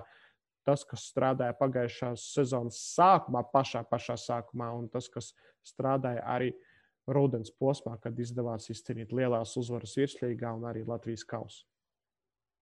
No līderiem projām ir tikai Raivis Andris Jurkovskis. Seidu Jahāja, otrs. Seidu Jahāja arī, jā, piekrītu. Un savukārt pārējie līderi ir palikuši, jau runājām par to, un kādu ceļu iet Liepāja. Varbūt tas jau ir izskanējis iepriekš, bet noteikti ir vērts atkārtot. Liepāja, manuprāt, mēģina kopēt Rīgas stilu, kur ir 2 vai pat 3 spēlētāji uz vienu pozīciju. Kāds teiks atkal, ka tā nav atklāta Amerika, kā arī citās komandās un lielajās komandās tā dara. Latvijas futbolam tas tomēr nav ierasta parādība, tikai pēdējo gadu tendence, un ne katrs, kas ir svarīgi, ne katrs to var atļauties. Tas finansiāli ļoti dārgs prieks, ja kurš futbolists izmaksā dārgi. Par leģionāriem nerunāsim, visas uzturēšanās, viss pārējais. Liepāja var tiešām atļauties daudz, un Liepāja redz, kas dot rezultātu, tieši šāda koncepcija, un iet to pašu ceļu. Lai gan šī koncepcija saistās ar riskiem, slaveni zināmi spēlētāji, kuri varbūt ir Latvijas izlases pamatsastāvā, ka viņiem nāksies sēdēt uz soliņa, jo ir ļoti plaša rotācija. Un varbūt trenerim kādā brīdī šķitīs, ka šis modelis nes rezultātu, un 20 spēlētāji, kuri sevi uzskata par lieliem meistariem, sēdēs uz soliņa vai pat netiks spēles pieteikumā. Un te atkal riski neies iekšējā konflikti, nesaskaņas spēlētāju aplēšanu vispārējais. Bet Rīga ar to ir tikusi galā, Rīga ir spējusi panākt rezultātu. Tagad šādu pašu modeli mēģinās pielietot Liepāja. Viņi nebūs vienīgie, tā kā tas nenozīmē, ka viņi tagad būs pirmie. Un tad, kad es teicu, ka šogad gan kaut kas liels būs, ar ko manā izpratnē tās ir medaļas. Medaļās viņam būtu ar šādu budžetu neapšaubām jābūt. Par pirmo vietu šaubos. Jā, Liepāja var jau arī uzreiz ielikt to vienu skaļo vārdu izgāšanās, ja Liepāja nebūs trīniekā, tad tā būs izgāšanās. Domājams, te nav šaubu par sastāvu. Parunājot ļoti, ļoti optimistiski raugoties no Liepājnieku puses ir tas, ka ir izdevies saglabāt to kolektīvu, kas bija pagājuši gadu, jo daudz bija teikumu par to, cik labs ir kolektīvs, cik izveidojies kaujinieces kolektīvs, cik rūdīja tās neveiksmes sezonas sākumā un tās pēdējo minūšu uzvaras vai pēdējo minūšu neizšķirta sezonas vidū, kas palīdzēja Liepājai pēc tam uzkāpt uz uzvaru takas. Un kolektīvs ir saglabājies, nākuši klāt vēl jaudīgi cilvēki. Kričs Kārkliņš, Dāvis Ikaunieks, Vjačeslavs Isājevs, Daniels Hojņickis, latvieši, Verecilo, Baga, Gardīčuks, Baltkrievi. Jā, Baltkrievi tagad ir tāds simpātiska prece. Var minēt dažādus iemeslus, gan politiskos notikumus Baltkrievijā, futbola klubu iespējams kaut kādas problēmas. Arī pēc tam runāsim par Rīgu, kur arī ir izmantojusi šo ceļu. Gan arī, protams, ka Dmitrija Mološa Baltkrievā saistību, un viņš pārstāv to tirgu, arī personīgi pazīst tos spēlētājus, arī viņš izmanto šos veidus, kā piesaistīt lieliskus spēlētājus. Un man patiešām joprojām liels jautājums, kurš paliks liekais, jo arī Mološs kā treneris, ja salīdzinām, piemēram, to pašu Rīgu, Koņevs, viņš vienmēr stāsta, ka mēs ar treneriem pareizi sarēķinājām slodzes, kuriem dot atpūtu, kurus paņemt vietā, kurus viens sastāvs spēlē Eirokausos, cits virslīgā. Tad Mološs, kad viņam spēle aiziet, kā tas bija pagājušajā gadā, viņš arī ar vienu pamatsastāvu dragāja daudzas spēles pēc kārtas, varbūt ar 1-2 izmaiņām, bet nelielām izmaiņām. Lai gan te pašā laikā sastāvs arī nebija tik īss, viņam bija iespējas pamainīt to vai šo, viņš nemainīja. Tā kā man ir bažas joprojām par to plašo sastāvu, ja spēle Liepāja aizies un Mološs pieturēsies pie uzvarošā modeļa, ko darīs tas bars ar pārējiem. Jā, par tiem, kuri var palikt malā, laikam tas jautājums, kas varētu būt uzdots Kristians Damians Torres. Cik liela varbūtība, ka viņš jau varētu likt punktu savai spēlēšanai? Paziņojums jau būtu bijis visticamāk, tāpēc man principā arī izbrīna, ka viņš joprojām vēl skaitās Liepājas spēlētājs.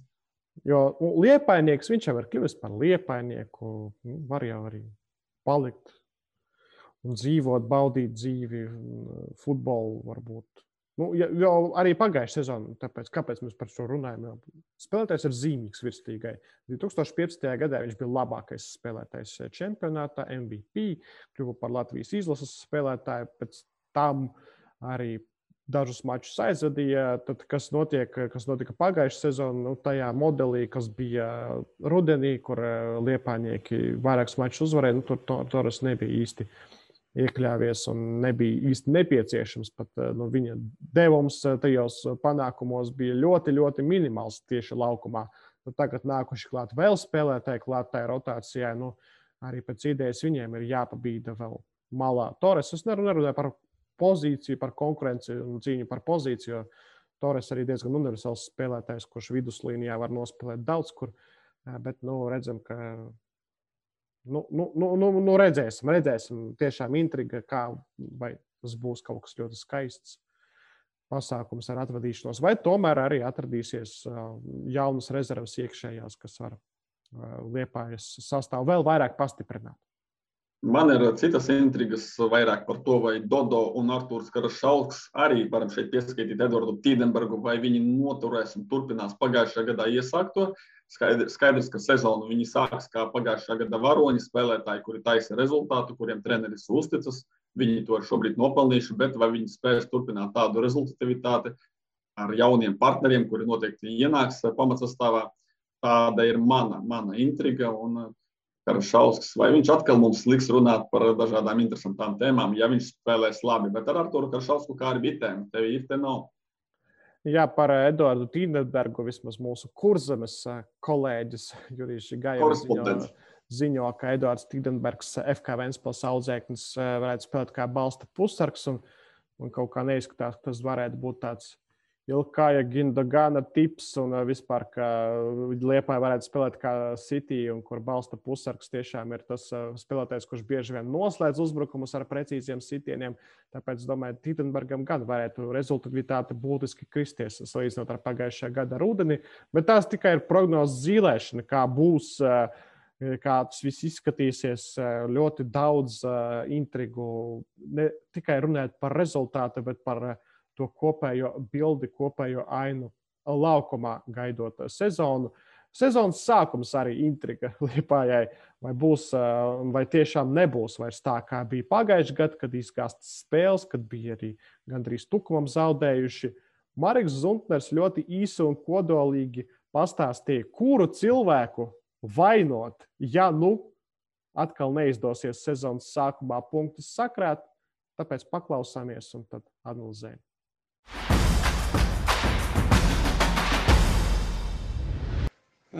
Skaties, kāpēc, lai mēs neizgāstu sezonas sākumu? Mums principā nebija garantijas, kā arī nav nevienam futbolā. Bet Karašalsks mūs nomierināja, pateica, ka viss būs labi, ka viņš viens pats viss izdarīs. Tāpēc, principā, mēs uzticamies Arčam. Arčs teica, ka viņš viss izdarīs uz laukumu. Kāpēc, lai mēs izgāstu sezonas sākumu, ja Arčs teica, ka viss izdarīs? Marks mani pamatīgi uzjautrināja, saņemot šādu viņa komentāru un nospridzināja riktīgi Marks. Īstenībā viņam tas, kaut kā man līdz šim likās, ka nav raksturīgi. Viņš tā diezgan emocionāli, jā, bet atbildīgi visam pieiet. Un šeit viņš atļāvās humoru, kad pāris dienas līdz sezonas sākumam, kad vajadzētu drusku būt iekšējiem satraukumam, bet tur acīm redzot ar mikroklimatu, ar pārliecību par saviem spēkiem, viss ir kārtībā. Viņi ar smaidu, ar prieku gaida šo sezonu. Vēl mēs runājam, paturpinot par sastāvu, nenosaucām vēl pāris spēlētājus, kas pagājušajā gadā bija svarīgi. Ja mēs runājam par to, ka Tīdenbergs varētu spēlēt balsta zonā, tad jautājums, ko darīs Ingers Sarenis Stuglis. Un, protams, ka Mārtiņš Čigurs gaidām no viņa. Personīgi man gribētos, lai viņš iet Jurkovska ceļu.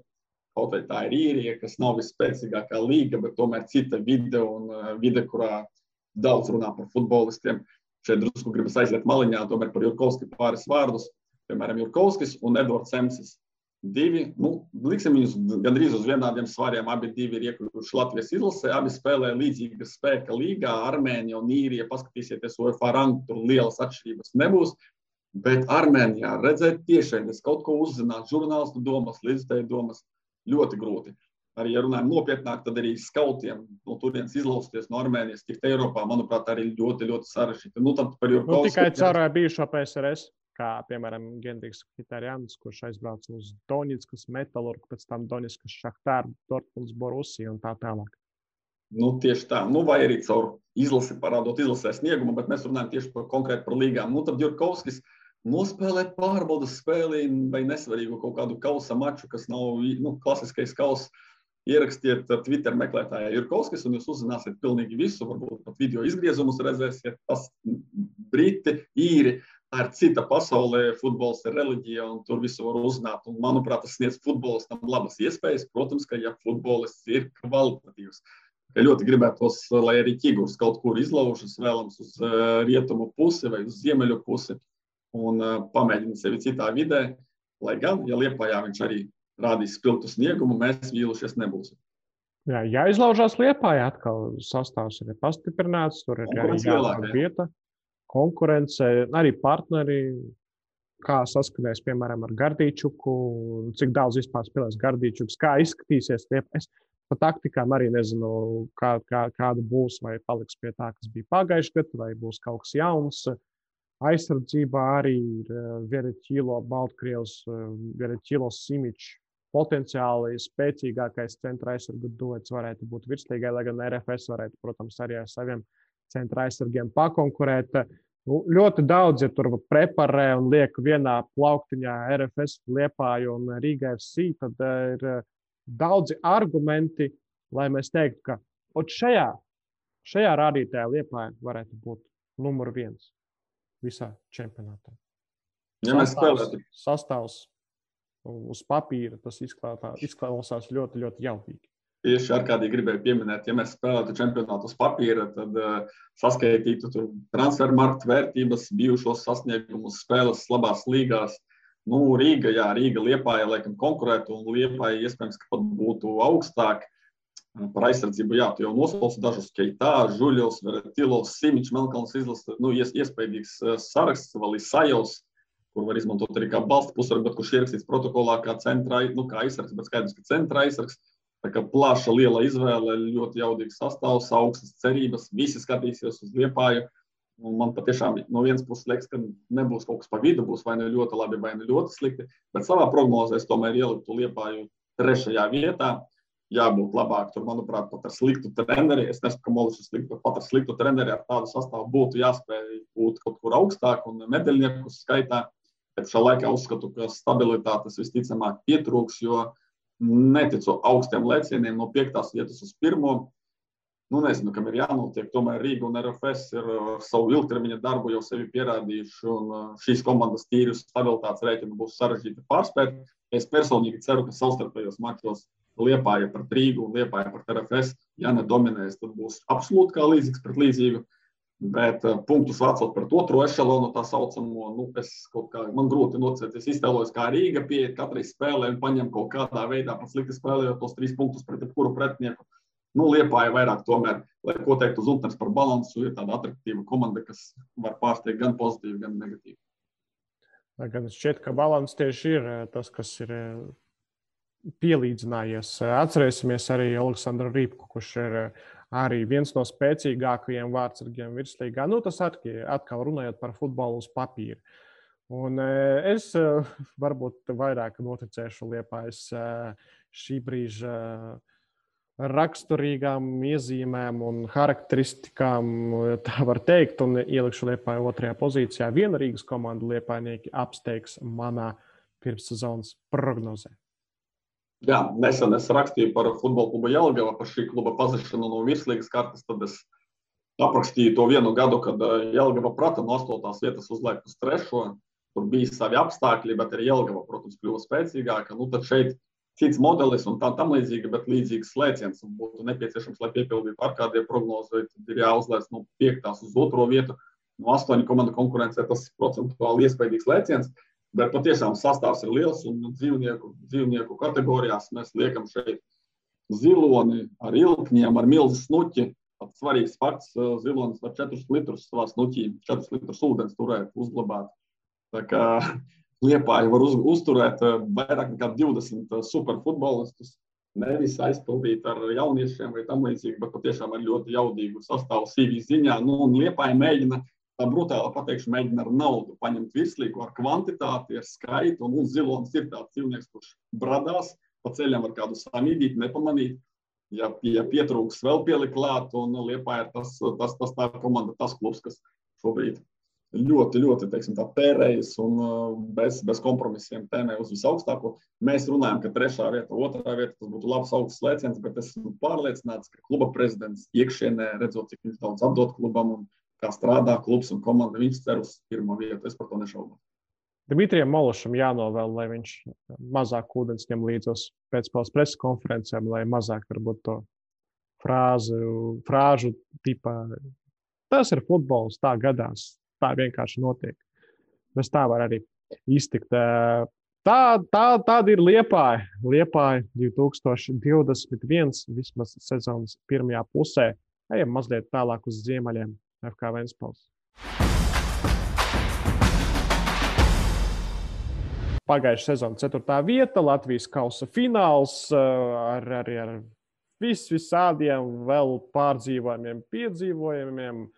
Adlana Šiškānovas stāsts, viņas stāsts, kas kaut kādā brīdī šķita, ka varētu arī apstāties, jo vairs nav iespējas Latvijā atrasties Ventspils kluba prezidentam un vēl neskaidrības ar finansējumu ziemas pirmajā mēnesī, kā būs, kurš dos, kam būs akcijas un tā tālāk. Bet te Ventspils nebes arī vēl papildus pārdzīvojumiem, piedzīvojumiem pārdzīvoja pirmssezonas sagatavošanās posmu, un tagad sāks sezonu ar 2 mājas spēlēm pret pagājušā sezonu vadošajām komandām pret Rīgu un RFS. No Ventspils arī ir līdzīgi kā ar dažām jau pieminētām mums komandām, lai gan paliek treneris, un mēs tā kluba un komandas rokrakstu apmēram zinām, bet diezgan grūti prognozēt, kā veiksies komandai sportiskā ziņā, atkal daudz jaunu leģionāru.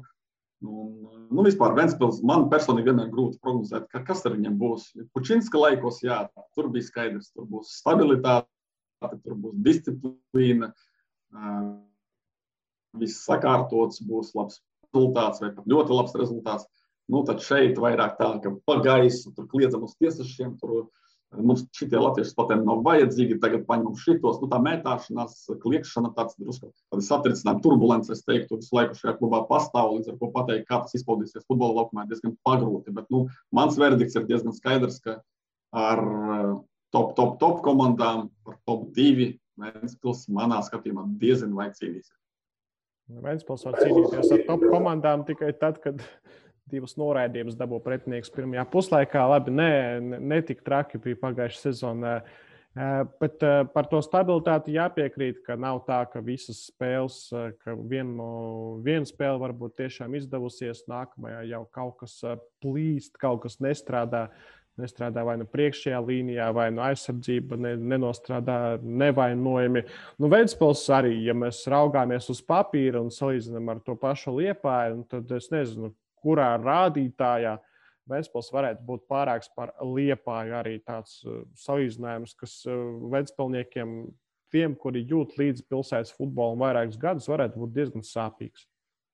Vienīgais, kuras var pateikt, to salīdzināt Liepāju, es pieņemsim salīdzināšu ar Valmieru, Ventspils un Valmiera. Tad tas, kur Ventspili varam likt augstāk, tā ir pieredze. Neesmu ļoti sīki un detalizēti pētījis šo jaunpienācēju CV, bet praktiski visi ir tādās labākajos futbola gados. Varu kļūdīties, bet apmēram 27, 28, 29 gadi. Futbolisti, kur varbūt nevienmēr ir piepildījuši savas ambīcijas, kaut kur tur pat pieraksts, un Ventspils to izcēla, ka futbols pieklovējas pie Madrides Atletico durvīm, un bija šajā sistēmā arī tas nav vienīgais piemērs. Vēl ir spēlētāji, kas bijuši Ukrainas Premjerlīgā, taču nav tomēr izsitušies tā kārtīgi, bet skaidrs, ka viņi ir apgūstījuši to augsto līmeni, zina, kā tas ir blakus trenējušies ar šādiem spēlētājiem, un šobrīd ir labākajos gados. Tas ir diezgan būtisks arguments, ka Ventspils varētu spēlēt nobriedušu futbolu, ja treneris sakārtos spēli, ja komanda netrakos, nebūs šo sarkano kartīti, šo 11 sodistiem uz saviem pārtiem pārāk daudz un spēlēs nosvērti un tiešām pieredzējis komanda, tad varbūt arī tas rezultāts nāks. Par trakošanu Grūzīņu ir palicis mazāk. Tas var palīdzēt Ventspilī iztikt bez tik daudz noraidījumiem, lai gan Ukraiņi arī ir gan emocionāli spēlētāji. Man tūs stāsts par Ukraiņiem Latvijas čempionātā Rēzeknē pirmajā līgā. Vienīgais spēlētājs, ar kuru bija ļoti neapmierināts skatītāji tribīnēs, kuru varēja arī izsvilpt, jo viņš varēja arī pateikt kaut ko pretī. Tas bija Ukraiņas Kraičīnskis, šķiet, bija uzvārds. Tāpēc arī atcerēsimies pagājušo gadu, kad Ukraiņas, piemēram, miermīlīgs Ukraiņas Jelgavas sastāvā Zaharkivs, kuru mēs vēl intervējām, paiet tur 2 nedēļas pēc tās intervijas, viņš nopelna 3 spēļu diskvalifikāciju par noraidījumu. Tāpēc arī Ukraina, lai gan šķiet, tā taču nav Gruzija vai kaut kāda Turcija, bet tur arī ir diezgan passionate. Patīk angliskais vārds, karstasinīgi, kaislīgi futbolisti tieši laukumā. Un par tādiem jāsauc Kačuku, Siņicu. Šos 2 spēlētājus arī pirmssezonas intervijā izcēla. Viorels Frunze, komandas galvenais treneris. Un par balstu zonu viņš ir ļoti, ļoti optimistisks. Par uzbrukumu arī. Ja mēs runājam jau par sastāvu lietām vairāk, par uzbrukumu jāsaka, ka vismaz izskatās arī pēc tā, kā komunicē treneris, tad par Marku Kurtišu viņš ir ļoti lielā sajūsmā šobrīd, kas šķiet ļoti dīvaini redzot, kas ir noticis ar Marku Kurtišu pēdējos, es pat neteikšu 2, no 2017. līdz 2020. gadam, tie 4 gadi, un principā tas ir stāsts par nevisai piepildījušām cerībām pēc pirmās sezonas Kurtišam virslīgā, kur viņš Liepājas sastāvā sita gols Kurzemes derbijā un bija ļoti, ļoti spilgts. Es gan, ja tā tīri runājam par futbolu un potenciālu, es redzot Marka Kurtiša darbības, mājkustības, visu pārējo, es viņam kā gribu ticēt. Man liekas, ka es būtu priecīgs, ja manā komandā tāds uzbrucējs būtu. Piekrītu tev, ka pēdējās sezonas nav bijušas veiksmīgas, un šis gads ir vai nu būt, vai nu nebūt. Tiešām šogad ir jāparāda, ja viņš vēlas kaut ko savā karjerā sasniegt. Vienkārši vajag noķert to vilni, iesist 1, 2, 3 vārdus, un tad aizies. Tad varbūt aizies, jo bieži ir tā ar tiem uzbrucējiem, ka tiek vērtēti gūtie vārti. Un bieži vien ir tā, ka tu spēlē labi, tu proti apspēlēt, tu nebaidies spēlēt 1 pret 1, tu vari paņergāties par savu sedzēju, apspēlēt, bet pēc tam nočakarēt pašā finišā, uzbrukuma beigās. Un tas ir stāsts par Marku Kurtišu Jelgavā, kur ļoti daudz viņš nočakarēja, un tas varēja just arī no tribīnēm vērot mačus, ka tas iedragāja viņa arī pārliecību nākamajā epizodē, kad viņš apspēlē 3 spēlētājus, un tad ir sitiena pozīcija, un viņš nesit, jo iepriekšējās 3 reizes viņš nav realizējis. Frunze, kā uzbrucējs pats, izlašnieks, varbūt ir atradis īstos vārdus, strādājot tieši ar šo konkrēto spēlētāju. Lai gan, cik saprotu, ilga sadarbība vēl viņam nav, jo Staļinopas sākumā Kurtišs nebija. Jā, Kurtišs nebija, un varam uzreiz arī, tā kā mums ir vairākas atbildes no kluba prezidenta Adlana Šišanova, arī pirmo šeit arī sniegt, respektīvi stāsts par Latvijas spēlētājiem. Ilgu laiku Ventspilī bija burtiski 2 spēlētāji, kaut cik normāli pieredzi virslīgā. Kā zināms, vismaz 3 tomēr ir jābūt, jo projām šī problēma ar leģionāru limitu pastāv, dažiem nokomplektēt ar latviešiem. Tad lūk, pēdējā brīdī tikai daži latviešu spēlētāji vēl pievienojās. Kurtišs, Bogdaškins, Lazarevs, vēl bija 4. vai 3 bija. Vismaz, kad mēs rakstam, nav, varbūt parādīsies. Varbūt jā, jo par 9. komandu nav skaidrs, bet tā tad mēs vaicājām Adlanam Šišanovam, kā noritēja šī komplektācija un kāpēc bija tik ilgi un tik grūti ar latviešu spēlētāju piesaist. Lūk, ko viņš mums sacīja.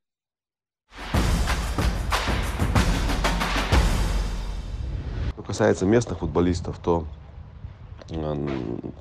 ситуация достаточно простая. Я думаю, она как сказать, каждый год повторяющийся. Многие ребята, точнее, многие агенты или многие, не знаю, люди, которые так или иначе обещают светлое футбольное будущее, как правило, в начале трансферного окна футболисты более закрыты к общению. Они ожидают каких-то серьезных трансферов. Я, конечно, желаю им всем этого. У нас изначально оставалось небольшое количество местных футболистов. Мы прекрасно понимали, что пару человек мы доберем. И на этом мы могли бы, в принципе, даже на двух футболистах поставить точку. Но в процессе у нас, слава богу, возникла ситуация, когда мы смогли пообщаться и с Лазаревым, и с Богдашкиным, вернувшись домой, общаться и далее общаться с местными футболистами. Так, это нормальный процесс, что многие ребята прекрасно понимают, что это команда с амбициями, это команда, которая не просто будет выходить на поле, чтобы отбывать номера. Поэтому я думаю, что нам удалось договориться с местными футболистами. Сейчас, на сегодняшний день, у нас, достаточно укомплектованная команда.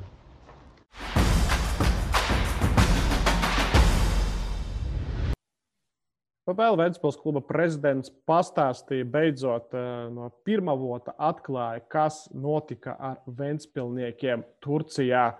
Kāpēc pēkšņi tā treniņa nometne no diezgan solītas nometnes, kur arī Ventspils komanda rādīja labus rezultātus, apspēlēja Ukrainas pirmās līgas komanda Agrobiznes. Tā komanda pēc mēneša izsita Doņiskas Šahtar no Ukrainas kausa, apspēlēja arī Ukrainas top 5 komandu Černigivas Disnā, komanda, kas cīnās par trīnieku, apspēlēja spēcīgo Maskavas Torpedo, kas ir Krievijas otrās pēc spēka līgas, viena no vadošajām komandām. Jā, bija ļoti forši, vismaz no rezultātu viedokļa, bet pēc tam atnāca Covid, un tad arī Adlants Šišhanovs, kurš pats ir pārslimojis, arī pastāstīs par to, bet ne tikai par to, pastāstīs, protams, arī par komandas mērķiem gaidāmajā sezonā.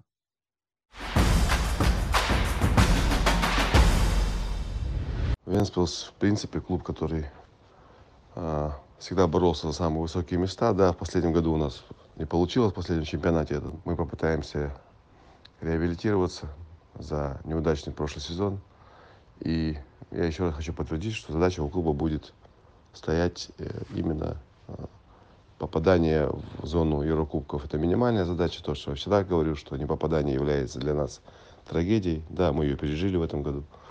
Ну и, естественно, дай бог, чтобы нам немножко, скажем так, не то чтобы повезло, но чтобы команда могла как можно дольше находиться в группе лидеров и биться за чемпионство, потому что это тоже дополнительно мотивирует, стимулирует команду. Старт чемпионата у нас достаточно тяжелый, мы играем с лидерами, и я думаю, что уже здесь, в первых матчах, очень важно будет проявить все свои лучшие бойцовские качества в том числе. Да, как вы правильно заметили, у нас подготовительный сбор был в Турции. До 14 февраля команде удалось поработать, как говорится, на славу. И физически, и тактически мы провели несколько матчей. Очень неплохо команда смотрелась, несмотря на то, что мы в первой части сбора планировали посмотреть энное количество новичков. Мы их просмотрели. Во второй части сбора у нас были матчи с хорошими соперниками. Мы должны были уже посмотреть, что у нас в итоге вырисовывается. Но, к сожалению, в отеле, в котором мы находились, был обнаружен ковид. После этого он был обнаружен у одного нашего футболиста. Как только мы его обнаружили, закрыли всю команду. На повторных тестах количество футболистов стало 4. И так вплоть до самого конца. Уже 18 числа добавился 5-й. Остальные ребята были изолированы. Изолированы, имеется в виду, они находились у себя в номерах. Они не могли работать. К сожалению, вторая часть сбора у нас не получилась. Но очень я надеюсь, что наши тренера смогут или смогли уже, вернувшись домой, наверстать эту ситуацию, от которой от нас просто-напросто не зависело. Поверьте, что никто не планирует, ни один клуб не планирует так провести сборы, концовку. Обидно, в прошлом году у нас такая же ситуация была. Мы провели хорошие, качественные сборы, приехали и уже дома сидели со всеми. То есть сейчас об этом говорить, как будто жаловаться. То есть, в принципе, жаловаться мы не собираемся. Да, не так получилось все, как мы хотели. Но я думаю, что основа была заложена. Мы подписали ряд футболистов, которых мы видели. Во всяком случае, по легионерам мы успели в первой части сбора все посмотреть.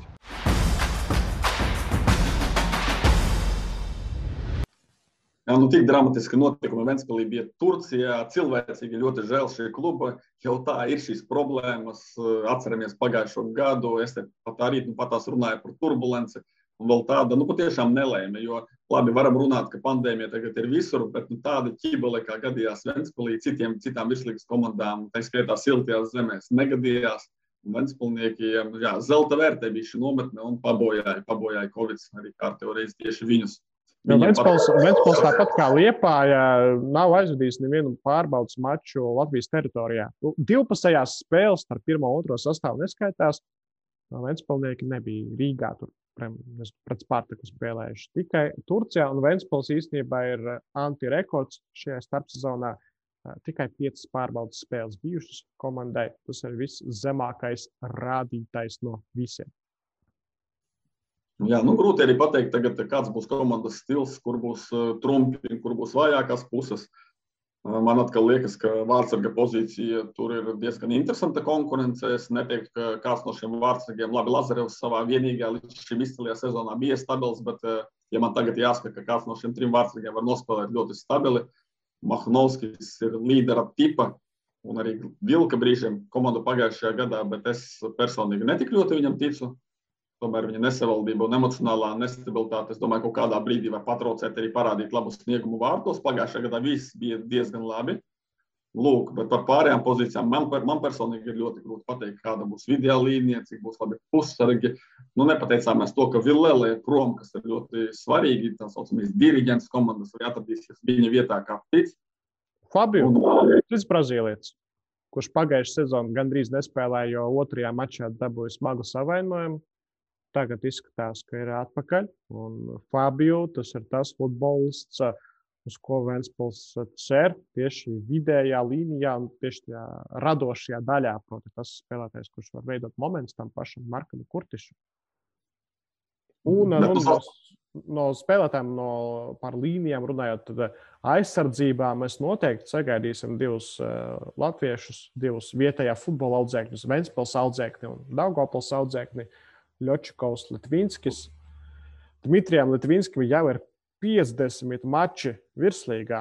Jau 99. gadā dzimušais futbolists, jau ir sakrājis gan labu pieredzi. Ļočikovam 22 spēles aizvadītas. Šos 2 vietējos futbolistus redzēsim. Tomēr arī leģionāra limitā kaut kā jāiekļaujās.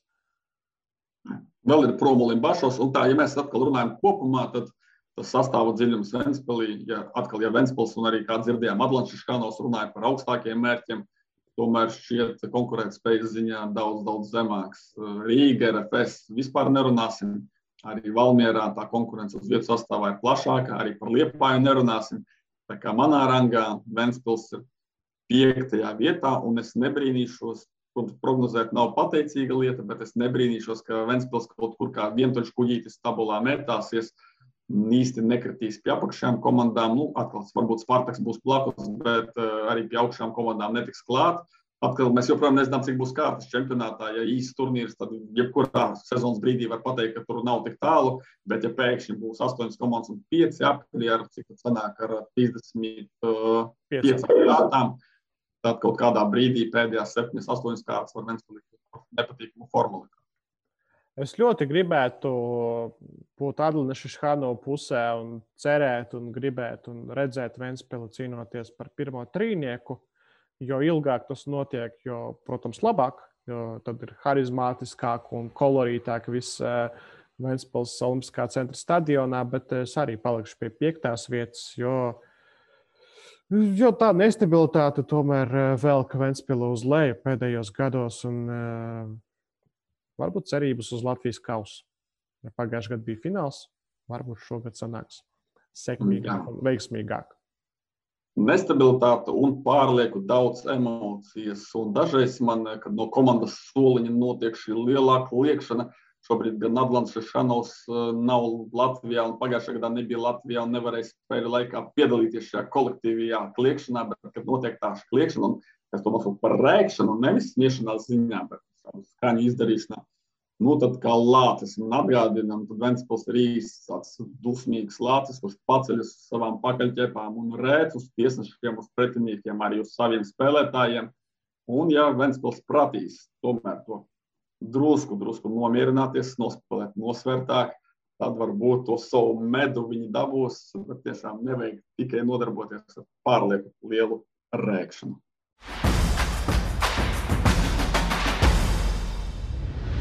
Valmiera FC pagājušā sezona vēsturiskā 3. vieta, bronzas medaļas, atraktīvs futbols. Tamas Spērtī, protams, arī viņš jau 3. sezonu pie valmieriešu stūres.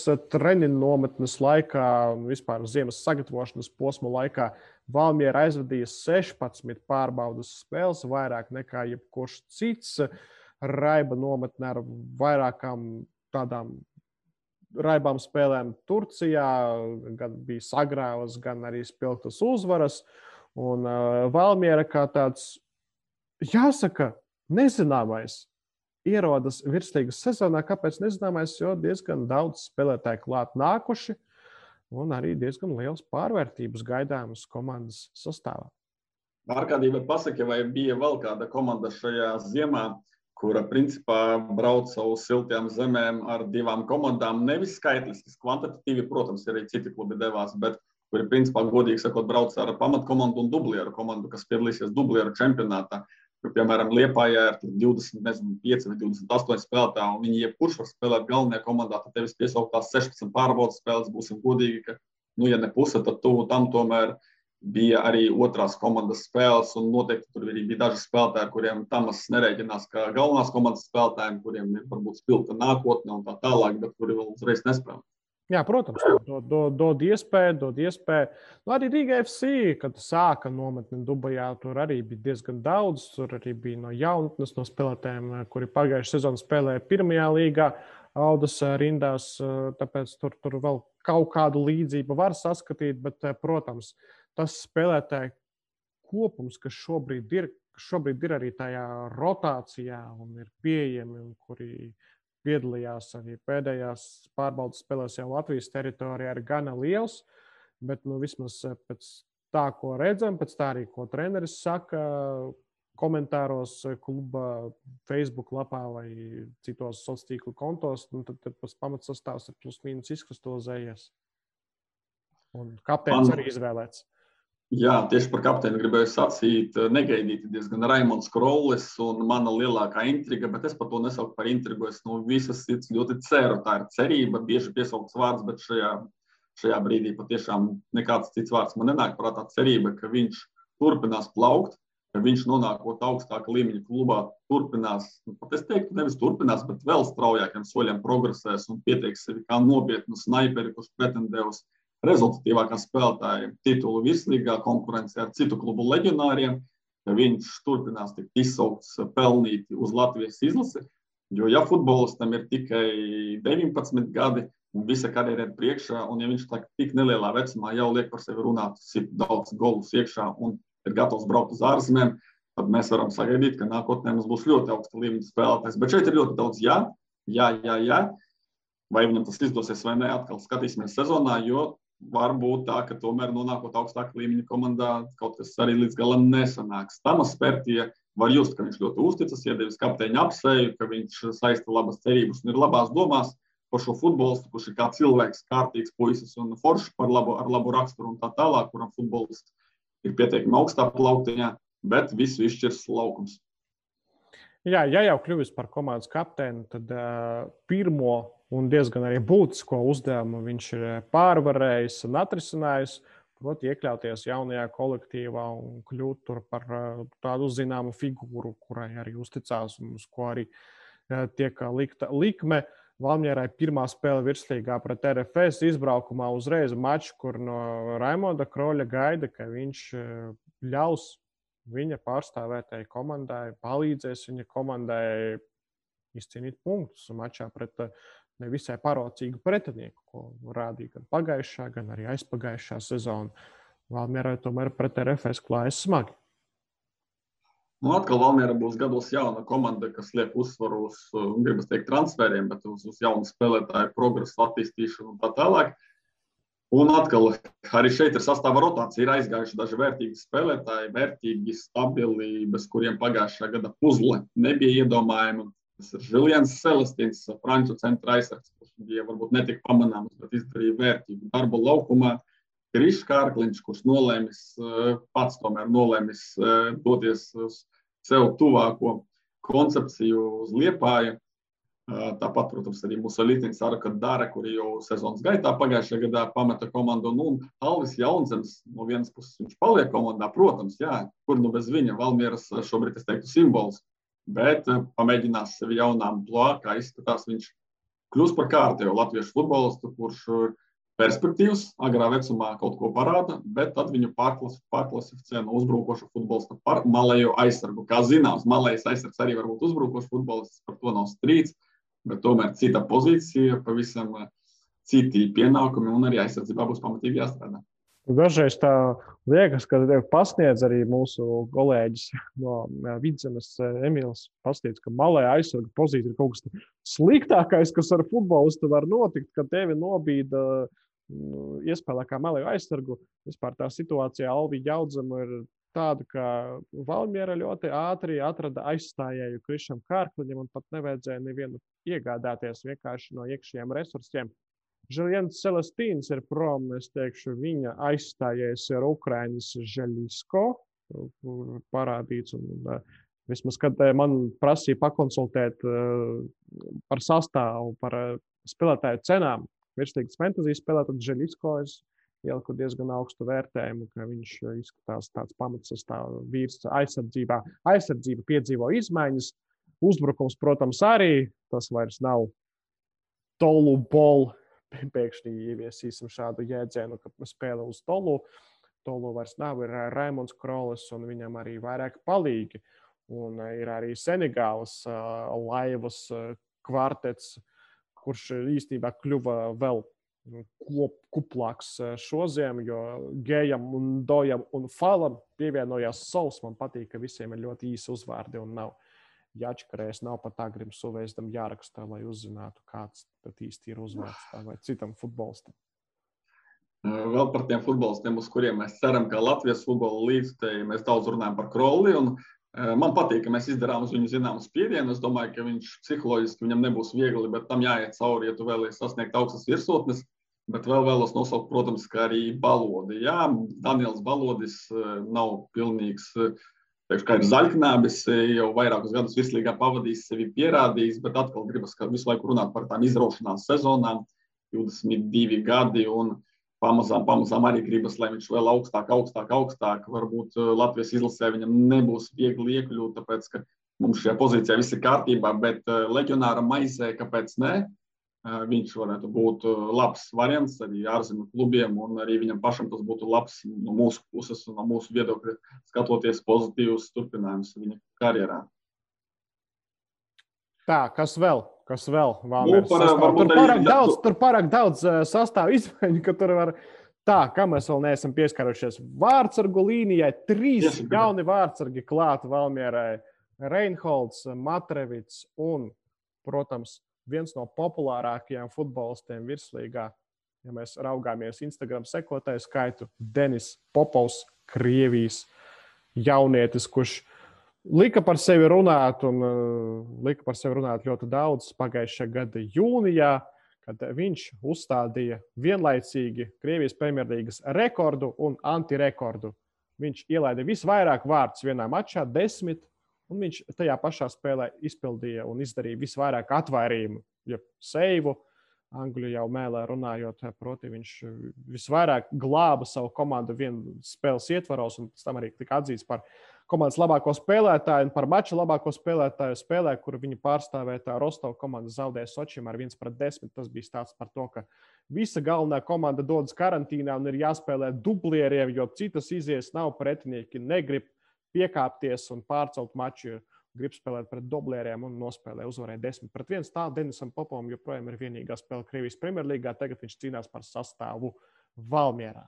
10 vārtus ielaist nav nekas traks. Arī Pāvils Steinbors virslīgā ir ielaidis 10 vārtus. Tā kā viss ir priekšā, kā vēl viens labs piemērs, ka var izsisties arī ar šādu ierakstu CV kaut kur tālu un labās līgās. Un ja jau mēs runājam par vārtsargiem, tad mani personīgi izbrīnīja, ka ko Valmiera dara ar tiem vārtsargiem. Un kāpēc tik daudz 4, tad dosim vārdu Tamazam Pērtiem, kurš mums pastāstīja pirmkārt, kāpēc ir tik daudz vārdsargu komandā 4, un arī par to, ko viņš domā par konkurentiem. Vai viņam ir savs viedoklis par Rīgu, RFS, Liepāju? Paklausāmies.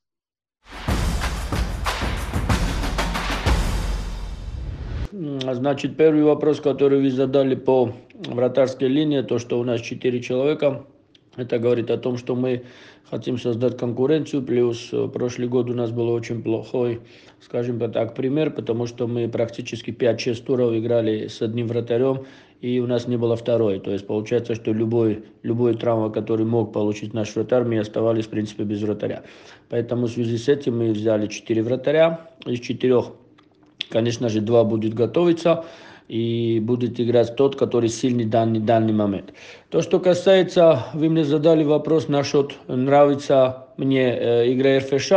Я не говорю, что мне нравится игра РФШ. Я сказал, что нам тяжело играть против РФШ, потому что они рослее, они разнообразнее, и они, в принципе, основной акцент ставится на стандартном положении. В принципе, 60-70% голы РФС забивают всегда стандартные, и против них тяжело это все закрыть. Все те зоны, от которого они могут, в принципе, исполнить свои моменты и на стандартном положении.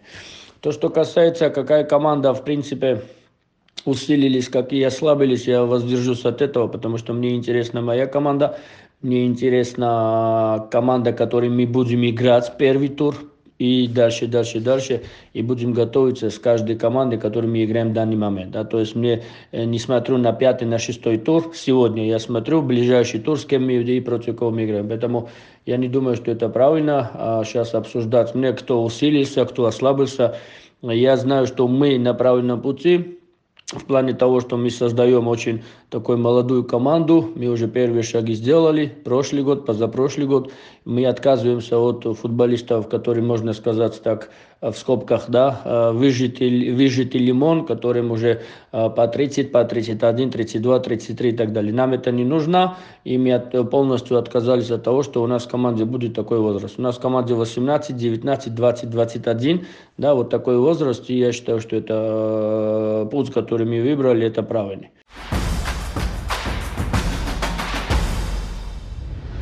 Nu, Tamas ir viens viltīgs treneris. Nezinu. Viņam patīk, starp citu, publicitāte, viņam patīk sniegt intervijas, viņam patīk izteikt viedokli. Bet šajā brīdī, kad līdz sezonai paliek dažas dienas, viņš nav gatavs runāt par konkurentiem. Pat es teiktu, kaut kur augstprātību saklausīju. Man vienalga, kas notiek ar viņiem. Es koncentrējos uz savu ģimeni, savu komandu un savas komandas sniegumu. Tā kā pat no viņa cilvēka, kuram vienmēr ir viedoklis pilnīgi par visu, šajā brīdī, kad sezona klauvē pie durvīm, viņš ir piesardzīgs šajā ziņā un par konkurentiem izvēlas nerunā. Par Valmieru kaut kādā ziņā dzīvo savā realitātē, savā līgā. Atkal jāizceļ komunikācija, bet es izcelšu no tāda viedokļa, ka Valmierā ir tik daudz tas mediju saturs saražots Turcijas treniņu nometnes laikā, ka labi, ja 30% no tā esmu apguvis. Un, pirmajā kārtā man ir Valmiera, ir jārunā, ir jākomentē, un tāpēc vēl daudz kas priekšā, vēl daudz ko uzzināšu tuvākajās dienās par to, kā klājies Valmierai Turcijas treniņu nometnē, jo gatavošanās droši vien būs iespaidīga, jo, kā jau vēlreiz minējām un vēl varam uzsvert, un vēl varam nosaukt uzvārdus, piemēram, 3 Krievijas futbolisti, Aleksandrovs, Košedups, Čupins, Aleksandrovs un Čupins tuvāk izskatās pamatsastāvam vismaz pēc tiem. To, ko es redzu, kāds ir sastāvs pārbaudas mačos un kā tas mainās, tur vēl daudz. Un vēl kolumbietis Mena, kas ļoti patīk Tamazam Pērtiem, ko viņš izcēla arī intervijā pa pāris kausiem raidījumā otrdien.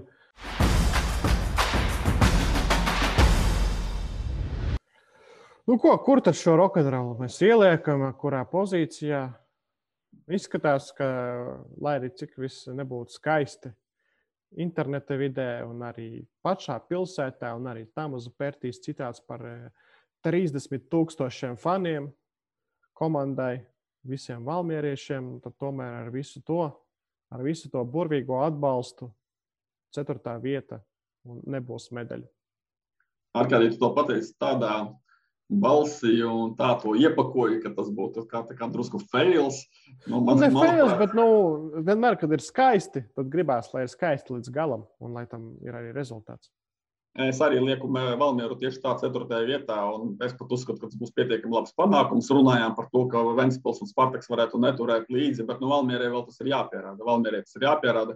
Valmiera izies pret Ventspili, lai kādi tur būtu varbūt dažiem pāris spēlētājiem vecumi, bet tie būs pieredzējušie spēlētāji, rūdīti vīri pret spēlētājiem, kuriem viss ir priekšā vēl tikai pret jauniem Valmieras spēlētājiem un censoņiem, tāpēc pat grūti pateikt, kurš būs favorīts, bet redzot iepriekšā sezonas, redzot, ka tomēr ir tam spērtie izspiež no tiem spēlētājiem visu maksimāli un liek viņiem skriet kā zirgiem, tad tomēr liek uz to, ka Valmiera apsteigs Ventspilu un Spartaku, bet trīnieku būs sarežģīti.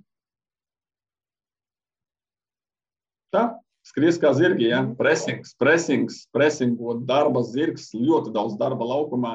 Man tas drusku neiet kopā, 18-gadīgi, 19-gadīgi puikas, kuriem jāmācās varbūt futbolā kontrolēt bumbu, skaisti spēlēt, viņiem liek skriet kā zirgiem, augstu presingot un atstāt, teiksim tā, visu savu veselību laukumā.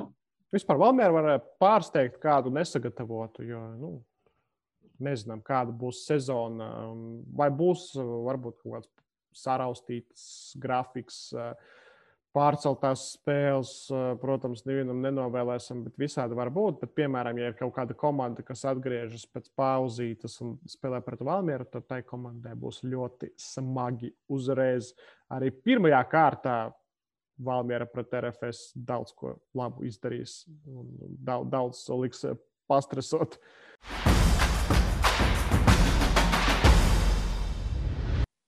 Bet, ja runājam par detaļām, tad mēs jau tur naktī rakstam, gaisma arī dažreiz pazūd. RFS pagājušas sezonas 2. komanda, 2. vieta virslīgas čempionātā, izstāšanās kausa pusfinālā, braša spēle Eirokausos pret Belgradas Partizan, kas tagad ļoti ātri sakomplektē par 95% sastāvu un ar to sastāvu devās treniņu nometnē Turcijā. RFS kā allaža arī rezultātu ziņā ļoti sekmīga ziema, nevienu zaudējumu, lai gan bija spēles arī pret Krievijas Premjerlīgas komandu. Tāpēc atkal var gaišas prognozes droši vien veltīt un arī stādīt un arī domāt un meklēt iemeslus, kāpēc RFS būs augstāk par Riga FC turnīru tabulā, kas līdz šim vēsturiski nekad nav noticis vēl. Man atkal gribas sākumā par globālām lietām parunāt, un man kaut kā RFS grūti izsekot viņu arī tādai kopēji lielai stratēģijai, arī kaut kāda iekšējā sajūta, ka viņi maina tās savas domas diezgan regulāri. Tā nav kritika, tad noteikti to nosaka apstākļi un situācija un arī pārējo klubu darbības. Bet, ja 19. gadā izskatījās, ka RFS par katru cenu vēlas vinnēt čempionātu, atceramies vasaru, kad atbrauca vesela plejāde ar spēlētājiem, un RFS mēģināja panākt Rīgu, tad pirms 20. gada sezonas atkal bija informācija, ka ies lejā budžets, ka nav jēgas ar Rīgu tur skrieties, terēties un varbūt labāk drusku piesamētāk, bet sportiskais rezultāts aizgāja ļoti labs un arī cīnījās par titulu. Un tad šogad atkal izskatās, ka ir atvērts maciņš, atkal tas pats principā gandrīz kā Liepājas variants ar ļoti kvantitatīvi plašu sastāvu ar tādiem zināmiem CV labiem spēlētājiem. Un atkal izskatās, ka ambīcijas ir 1. vieta un gribas to Rīgu tomēr nomest. Tā kā tāds zigzagiņš sanāk RFS, vismaz manās acīs. Jā, bet arī, ja mēs paskatāmies, kāds bija sastāvs pagājušās sezonas beigās, kādu tu virzienu arī attīstīt jaunos, bet kuri tur tie jaunie pārsvarā jau ārzemnieki. Labi, par konkrēto modeli, kāds ir, tāds ir. Filozofija arī dažreiz, manuprāt, mēs vairāk meklējam paši to filozofiju, lai gan varbūt tur arī nekādas dziļas domas nav piesaistot konkrētas spēlētājas. Ja tu vienkārši saproti, ka ir spēlētājs pieejams, viņš var dot rezultātu. Cik viņam tur gadi 22 vai 27, varbūt tur lielas starpības nav. Šeit es Arkādī pirmo reizi laikam to drusku iebildīšu un nepiekritīšu šī vakara gaitā. Mēs uz viena viļņa esam, bet šeit gribas pastrīdēties, jo tomēr pagājušā gadā, varbūt nebija 18, 19 gadīgi, es nerunāju par jauniešiem, es runāju tieši par kvantitāti, un pagājušā gadā tas dziļums nebija. Atceramies to pašu Dumbijā stāstu, uzreiz tur debitē, labi, varbūt nospēlēja labu futbolu parādīja, bet nebija tāda kvantitāte kā šobrīd, nebija tāda konkurence uz vienu vietu. Mēs varējām RFS kaujas pamatsastāvu diezgan viegli nosaukt. Tagad, labi, komanda vēl nav bijusi laukumā, bet ir redzams pēc komplektācijas, ka šī konkurence būs daudz jaudīgāka. Es prognozēju, ka rotācija atslēgas pozīcijās arī būs lielāka nekā 20. gadā, un ka tomēr tas modelis šogad atšķirsies. Prognoze mans vērtējums. Tu skaties globāli par to, kā komanda ies cauri sezonai, un te, protams, ja mēs sākam pieskarties katrai līnijai, sākot ar vārtsargu līniju un turpinot ar aizsardzību, kur tiešām tu redzi, un mēs visi redzam spēcīgus spēlētājus, un kādam, jebkurā gadījumā būs jāpaliek malā. Ja mēs raugāmies aizsardzības centru, tad tie ir Vitālijs Iegodinskis, Žiga Lipuščeks, Elvis Stuglis.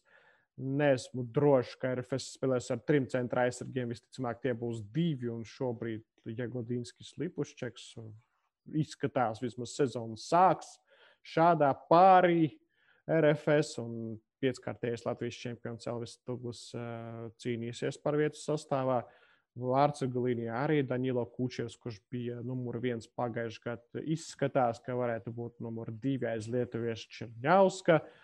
Raļkevičs mēs redzam, ka ir devies īrē. Un tas ir tikai aizsardzības līnija, vārtsargu līnija. Mēs vēl par maliem aizsargiem neesam runājuši, kur arī ir konkurence un kur arī var pamainīties tās sejas, tie izpildītāji salīdzinot ar pagājušo gadu. Jā, atliek tev piekrist par centra aizsargiem, piebildīšu, ka Elvim Stuglim tā nav pirmā reize, kad viņš uz papīra ir 3. centra aizsargs. Arī Rīgas sastāvā tā regulāri ir bijis, un nereti sezonas 2. daļā bez viņa vairs aizsardzības centrs nav iedomājams. Turklāt arī traumas kartītes, arī, lai cik banāli skanētu, bet reti pat centra aizsargs, kur varbūt ir tā pozīcija, kur savienojumi gadās retāk un var stabilāk paredzēt, bet tomēr grūti nodomāt, grūti sagaidīt, ka visu sezonu būs ļoti stabili Lipuščeks, Iegodinskis bez traumām, kartītēm, bez kļūdām. Protams, ka Elvis Stuglis arī tiks pie teikšanas, un ja viņš tajā brīdī spēlēs labi un arī kā viņam patīk būt kādus vārtus, tad varētu mainīties arī trenera domas. Ja ejam augstāk, tad arī balsta zonā, kur pagājušajā sezonā likās, ka bez alternatīvām, tad šogad ir alternatīvas. Strumija Šaričs bija pāris, bet tagad tur ir arī Micevskis, Ziemeļmaķedonietis, arī Čeks Marešs, kurš gan vairāk tiek skatīts kā malējs aizsargs, bet viņš arī var nospēlēt balstā, un tad vēl augstāk. Tur es teikšu, ka plus mīnus tā konkurence palikusi tāpat, lai gan jāizceļ Kaleba atgriešanās no Burundi uzbrucējs, kurš pagājušajā sezonā bija Slovākijā, un tur diezgan solīdu skaitu ar vārtiem sasita. Tāpēc Kalebs un Lemaičs vienlaicīgi laukumā varētu būt arī šāds scenārijs RFS spēlējot uzbrukumā. Mēs runājam par uzbrucēju un zemuzbrucēju. Ar 2 RFS gandrīz nespēlē pagājušajā gadā. Tādiem tīriem izteiktiem. Varbūt es, ja palieku garām, tad piedošanu, bet, ja man nemaldos, neminēti 3 uzvārdi, 1 pieredzējušies, 2 jaunie spēlētāji, kuriem arī sagaidām, un arī Latvijas izlases kontekstā, varbūt ne visu gadījumā, bet vismaz kāda no viņiem, Arturs Zuzins, joprojām vairāk jau veterāns un tā tālāk, bet sagaidām, ka rādīs labu sniegumu, izkonkurēs un varēs spēlēt vairāk par 60 minūtēm spēlē.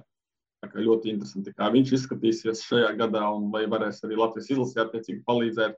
Protams, ka daudz jau esam runājuši, negribas atkārtoties, bet Renārs Varslavāns un arī Marko Regža, 2 jaunie futbolisti, ar kuriem saistām lolojam cerības. Vienam ir jāgūst vārti, otram ir jāģenerē momenti, jāveic reidi ar bumbu un jākonkurē, protams, ka iekšēji ar spēcīgiem leģionāriem. Jā, Varslavāns starpzonā tiešām cilvēki redz, ka Varslavāns spēlē aizvien vairāk pārbaudas mačos, nāk arī pamats sastāvā, lai gan pēdējā pārbaudas spēlē nebija viņš pieteikumā. Marko Regža arī ir rezultīvs sit gols un var būt kā alternatīva Darko Lemaičam. Turklāt arī Darko arī nedomāja, ka viņš būs tas, kurš spēlēs vienmēr. Vēl atceramies, ka ir 5 maiņas sezonā katrā spēlē, un tur var rotēt priekšējā līniju, ja spēlē uzbrukumā nav aizgājusi. Šimkovičs, Zlatinovs, atkal liekam to papīru kopā un tos sastāvus tās vērtības, ka RFS arī salīdzinājumā ar Rīgu, salīdzinājumā ar Liepāju ir savi argumenti, savi trumpji, ja mēs tīri salīdzinām vienu un otru spēlētāju, kur RFS tomēr būtu augstāka nekā konkurentus. Te gan tiešām visi ļoti, ļoti relatīvi. Tu vari pateikt, ka Lemaičs divreiz bija labākais vārtu guvējs, viņš droši vien spēcīgākais uzbrucējs no šīs trijotnes, bet ir arī argumenti, kas teiks, Lemaičs arī pagājušajā sezonā mocījās ar traumu un pēc tam nebija tik spilgts, un arī tie argumenti būs taisnīgi. Es sagaidu no Lemaiča atgriešanās sezonu. Par pagājušo gadu viņš noteikti pats ir vīlies, trauma patraucēja, varbūt ne tikai tas, tā ka noteikti arī atsprasies un sagaidu no viņa labu un rezultatīvu sezonu. Villela atnācis no Ventspils, arī konkurēs, cīnīsies par vietu sastāvā. Šimkovičs kā vīns kļūst aizvien labāks. Protams, ka negaidītā Emersona atgriešanās jau bijām gandrīz tā kā jau sāku aizmirst par šo futbolistu. Domāju, ka neatgriezīsies, bet tomēr no Horvātijas atgriezās. Un šeit, laikam, dosim arī vārdu Aleksandram Usovam, RFS sporta direktoram, kurš mums arī šai sakarā atklāja.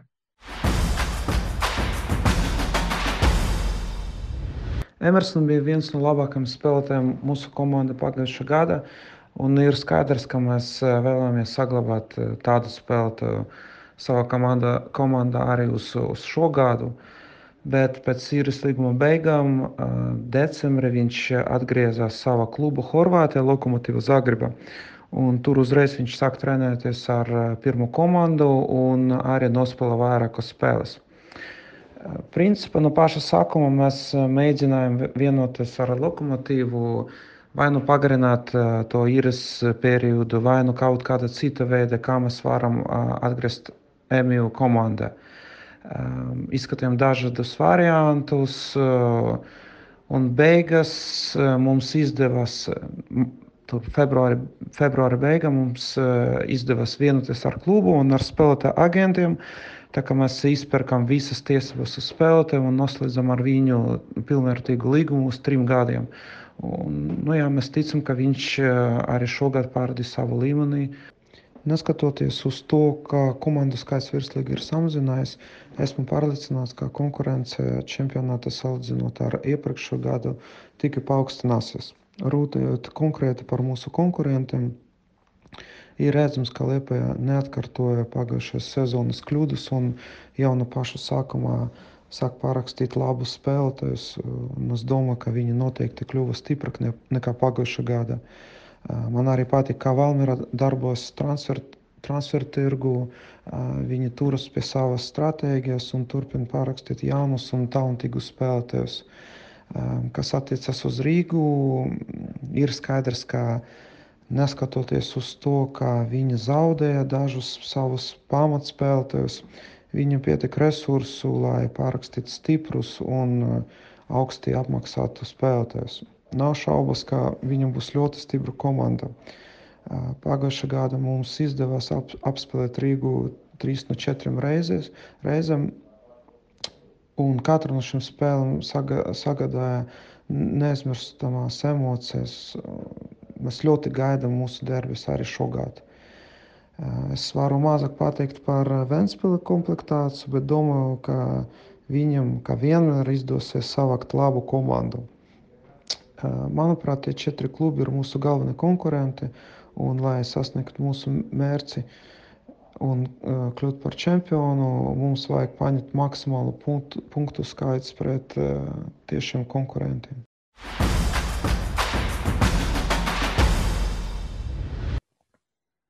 Konkurence par vietu sastāvā un tas, kā Viktors Moros un arī viss treneru štābs, arī Saulis Čekanavičs šogad ir RFS treneru štābā, kā tiks galā, kā arī sadalīs tās slodzes, par ko jau runājām, ka Rīgā un Liepājas sakarā. Tas ir aktuāls jautājums. RFS, protams, arī nekur tālu neatpaliek. Jau ir daži spēlētāji izīrēti BFC Daugavpils komandai. Tagad jau laikam pavēlu, bet varbūt vasarā arī būs kāds scenārijs, ka kāds dosies īrē uz citu Latvijas, varbūt arī ne Latvijas, ja drīkstēs arī kādu ārzemes klubu Lūk tā, atkal.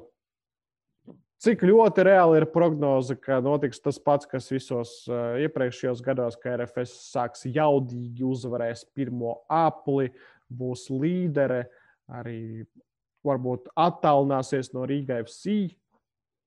Es domāju, tā prognoze ir ļoti reāla šobrīd. Sākums un sākuma RFS uzvarēs. Es gan uzlikšu mazo prognoziju, ka atšķirībā no iepriekšējiem gadiem jau pirmajā kārtā RFS pazaudēs punktus. Kopumā sezonai vajadzētu būt labai, jo komplektācija ir pārdomāta, atkal paturēti daudz līderi, ir kaut kādas arī jaunas asnis, jaunie spēlētāji, ir plašs sastāvs, ir treneris palicis Viktors Morus. Un ja par treneri, tad izcelsim faktu, ka lielajā mūsu sešniekā, kas bija pagājušā gadā, ārkārtīgi gan prognozēja, ka varbūt Daugavpils to varētu izjaukt un Spartaks pakrist zemāk, bet es balstāmies pagājušā gada top 6. Tad Viktors Morus būs vienīgais Latvijas speciālists šajā sešniekā, cīnīsies viņš ar 5 leģionāru treneriem un mēģinās pierādīt, ka Latvijas treneri ir gudrāki nekā šie iebraucēji.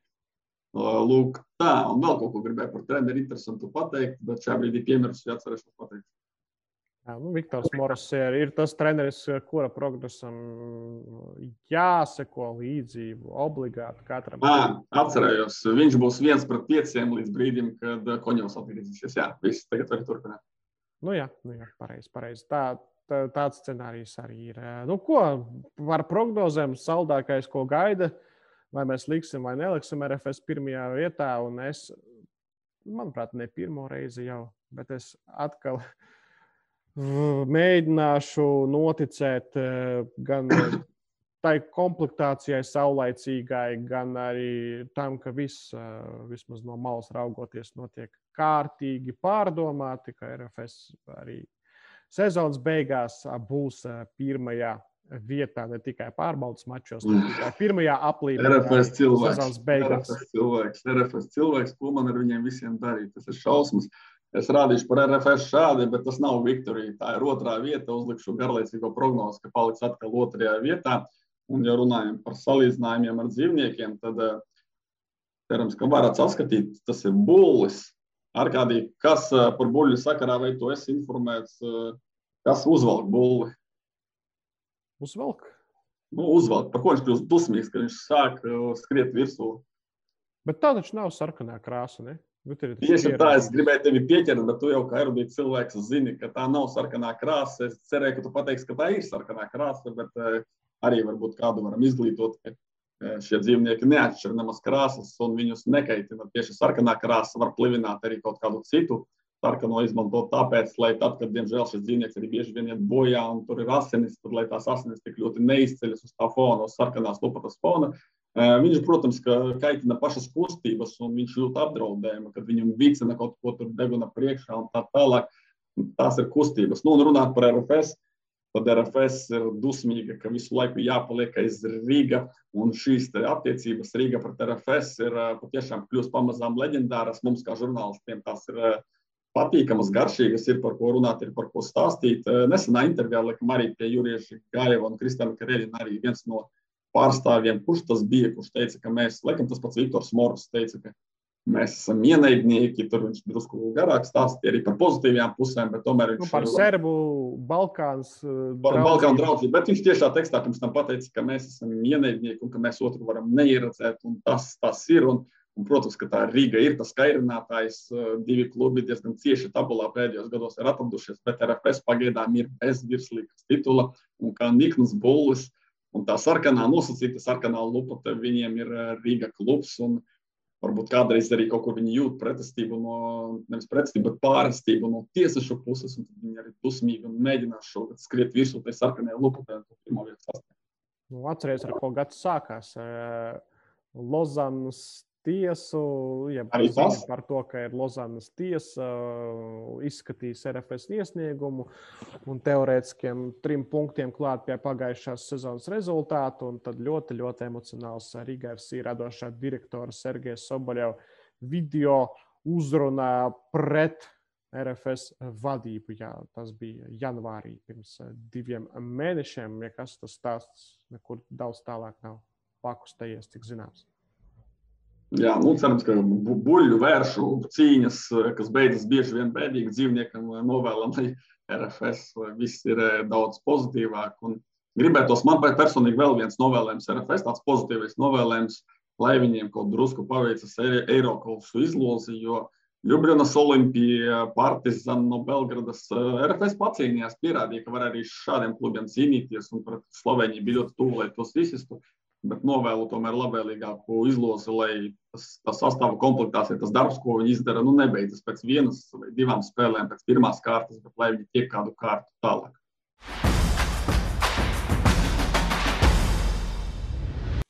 Ar Eirokausiem, protams, daudz domās un turēs prātā un noteikti jau tagad tur un gaida mūsu čempionu vienība Riga FC, kas startēs Čempionu līgā vasarā, bet tagad ir jaunā sezona un ir arī savas organizatoriskās nianses ar galvenajiem treneriem.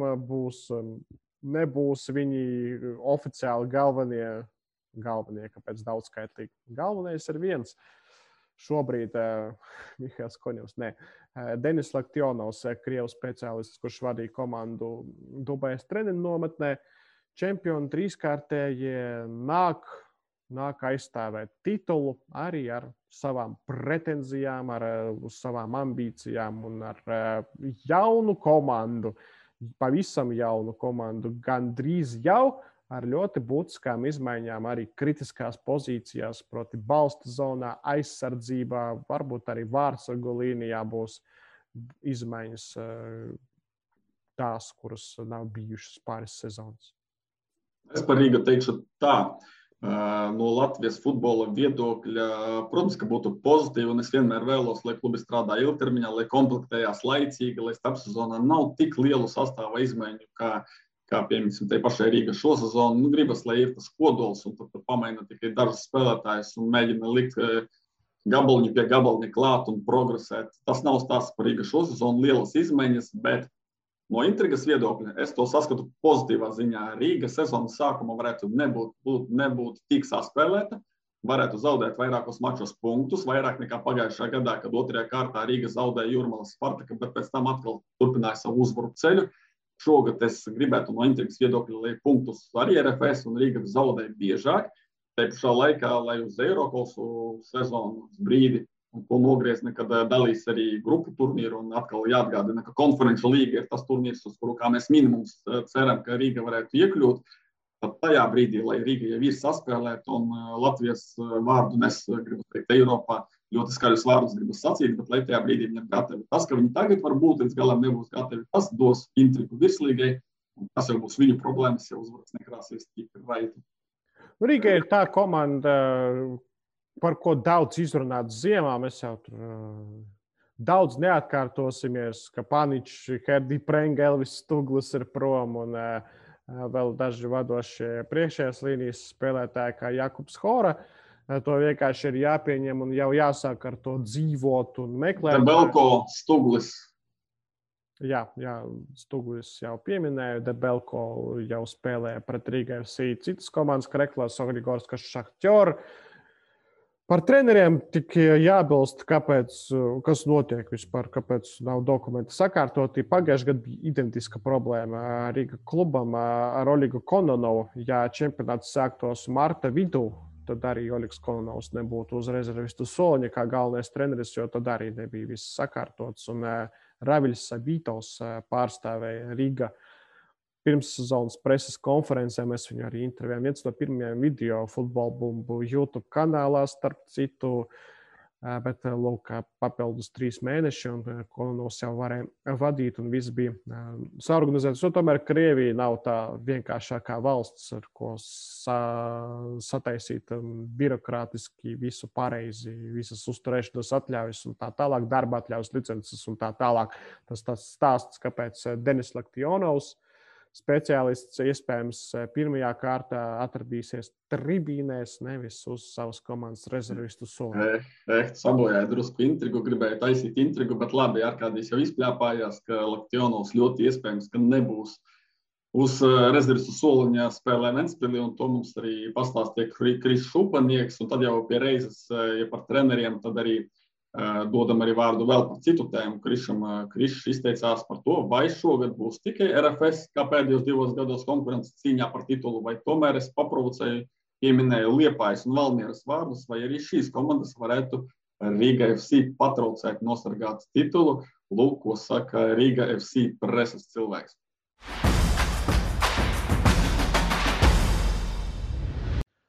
Par mērķiem runājot, tur neko jaunu nepateikšu.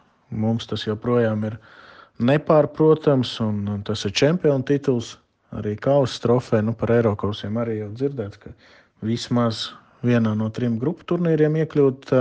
Par treneriem runājot, tad tur tā situācija joprojām ir tāda pati, kā viņa ir bijusi iepriekš. Tās ir tādas dokumentu lietas, atļauju lietas, un ja kaut ko jaunu es varu pateikt un kaut ko interesantu tieši jūsu raidījumam, tad visticamāk jaunos trenerus mēs Ventspilī protokolā vēl neredzēsim, bet laukumam tūmā citā pusē jūs viņus ieraudzīsiet. Un tā kā tas process nav beidzies, un pie tā mēs joprojām strādājam.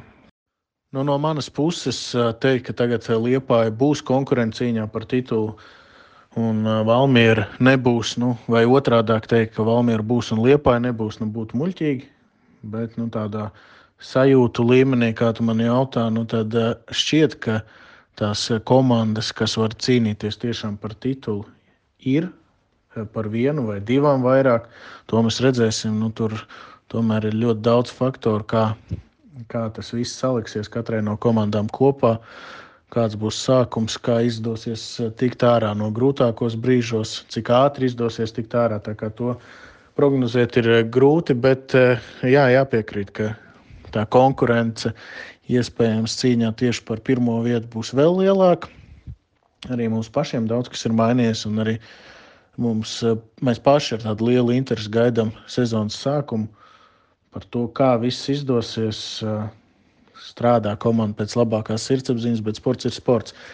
Tā kā to mēs visu redzēsim, komandām iespējas aug, arī citām, un tas sola ļoti interesantu čempionātu.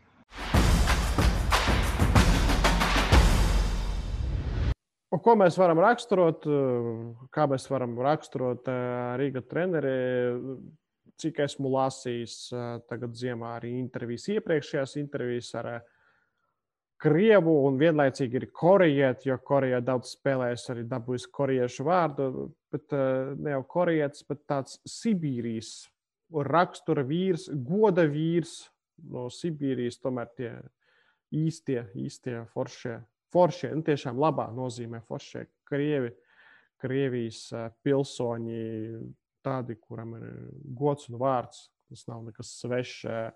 Kā futbola speciālists gan nav strādājis Krievijas Premjerlīgā, Laktionovs kā galvenais treneris atšķirībā no Oļega Kononova, tāpēc es neesmu cilvēks, kurš skatās visu futbolu, vēl jau vairāk visu Krievijas futbolu, tikai Premjerlīgu, un nevaru daudz ko spriest, bet atceros, ka pagājušajā gadā Krievijas kausā spēlēja Rodžina, kur Laktionovs bija galvenais treneris pret Maskavas Spartaku, un spēlēja ļoti brīvu, atklātu futbolu un nebaidījās no ļoti spēcīga kluba.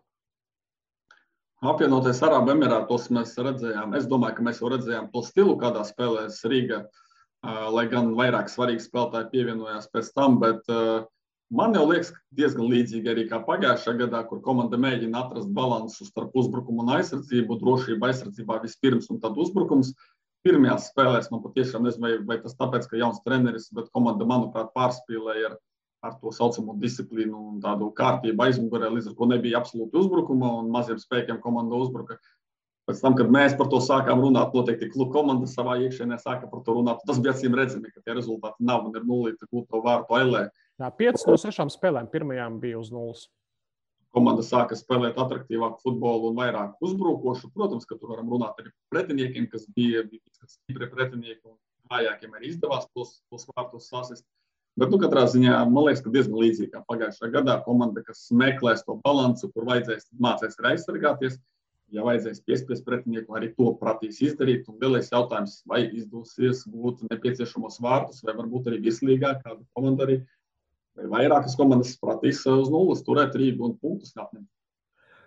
Vārtu gūšana jāuzņemās uzbrucējiem. Šobrīd Rīga pieejami Stefans Miloševičs, brazīlietis Lipi, kurš pārgājis no Ukrainas vienības Ļvov, bet pirms tam pagājušajā sezonā spēlējis Baltkrievijas čempionātā. Arī Kriša Upanieka komentārs par to, kas notiek ar Rīga uzbrukumu, jo no tās komandas gaida gols.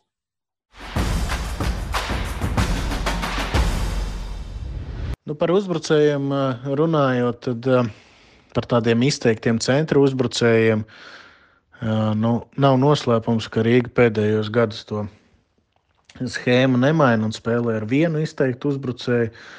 Un, attiecīgi, 3 līdzīga līmeņa, augsta līmeņa uzbrucējus turēt komandā iespējams ir par daudz.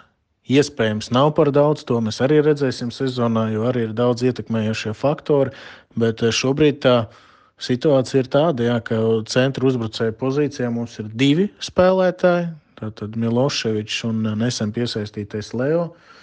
Uz viņiem tā cerība ir likt un uz viņiem mēs ceram, bet noteikti, ka sastāvā no tādā uzbrukošā tipa spēlētājiem krīzes situācijā ir pāris futbolisti, kuri atsevišķā gadījumā var nospēlēt arī tajā pozīcijā. Cerēsim, ka tā nenotiks, bet nevarēs spēlēt ne Miloševičs, ne Leo.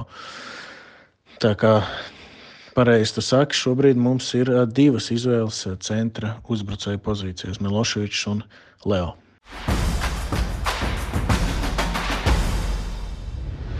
Rīga šajā gadījumā nepārsteidz, ka mēs principā arī gaidījām līdzīgu atbildi. To mēs arī redzam, ka arī pārbaudas mačos Rīga ar vienu izteiktu uzbrucēju spēlēja.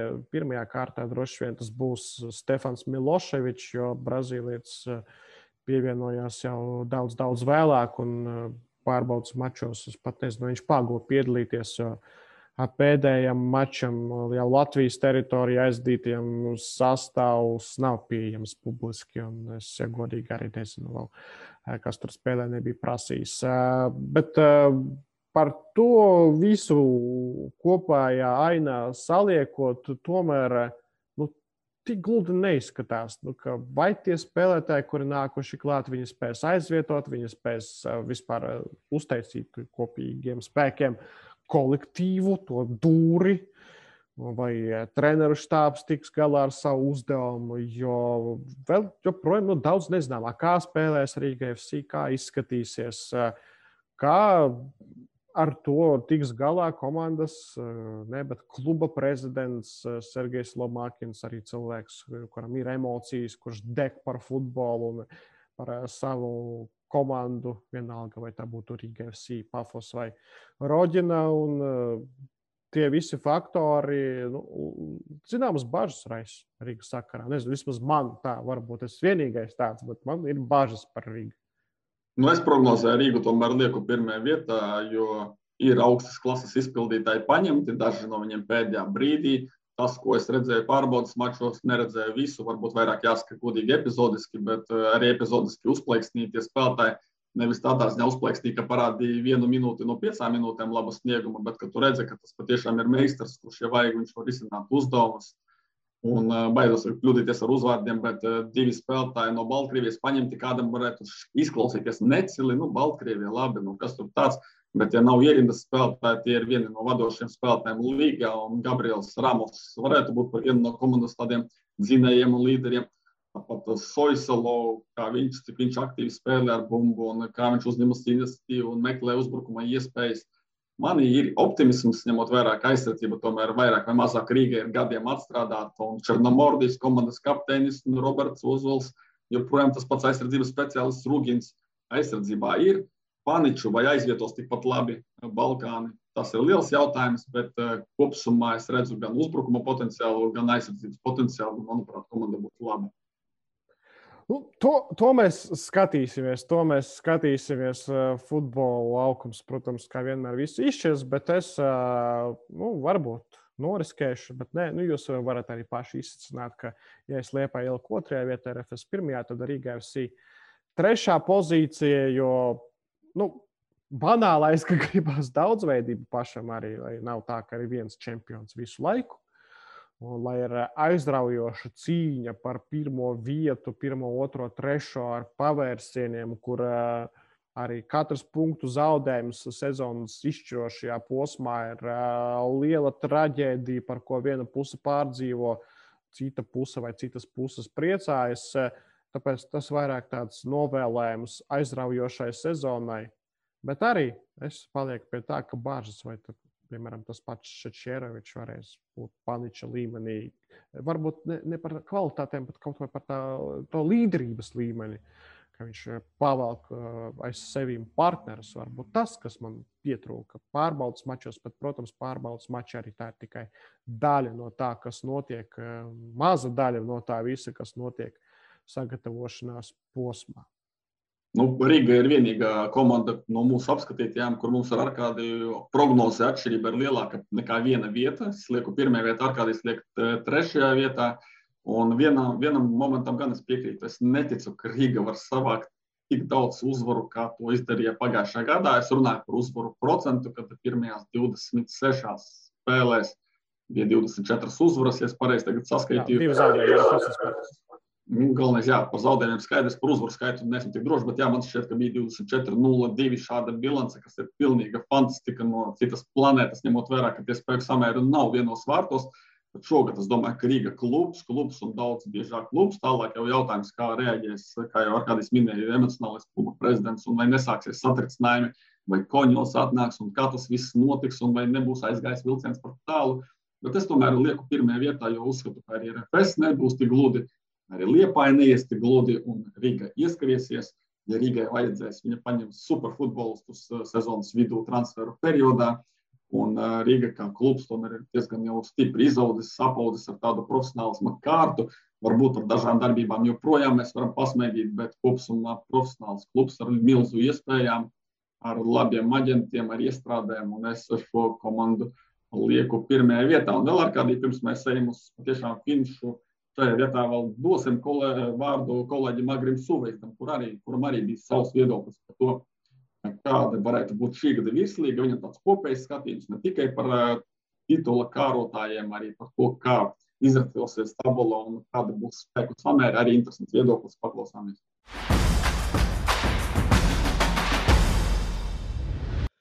Redzot komplektāciju gan augšgalā, gan turnīru tabulas apakšgalā, izteikšu 2 prognozes. Pirmkārt, šajā desmitgadē varētu būt stiprākais medaļnieku klāsts, kāds mums ir bijis. Rīga, RFS, Liepāja, vēl turpat blakus arī Valmiera īstenībā. Ļoti jaudīgas komplektācijas, arī ļoti pieredzējas komplektācija Liepājai. Tā kā domāju, ka būs tiešām 3 ļoti stipras komandas šajā sezonā, bet vienlaikus tai būs papildu blaknes. Tā būs man otra prognoze, ka būs daudz lielāka noslāņošanās tabulā un daudz vairāk, diemžēl, sagrauju būs šajā sezonā. Visdrīzāk piepildīsies tas, ko es jau teicu pirms 2, 3, arī 4 gadiem, kad tikai Rīga un RFS sāka nākt iekšā virslīgā, ka šīs sezonas, kurās bija ļoti līdzvērtīgs vispār komandu kopums virslīgā, tas ir tikai īstermiņa, tā ir tikai īstermiņa parādība, ilgtermiņā visdrīzāk tas viss noslāņosies, jo tomēr budžeti nosaka visu un budžeti nav tik līdzvērtīgi, kā to rādīja Tobula.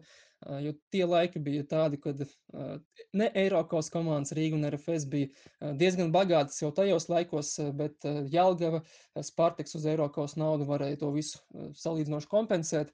Tā kā šis varas vakums ir beidzies un teikšu, ka šo sezonu būs daudz izteiktāks. Tur ir tabulā grupiņas starp komandām un daudz vairāk sagrāvi.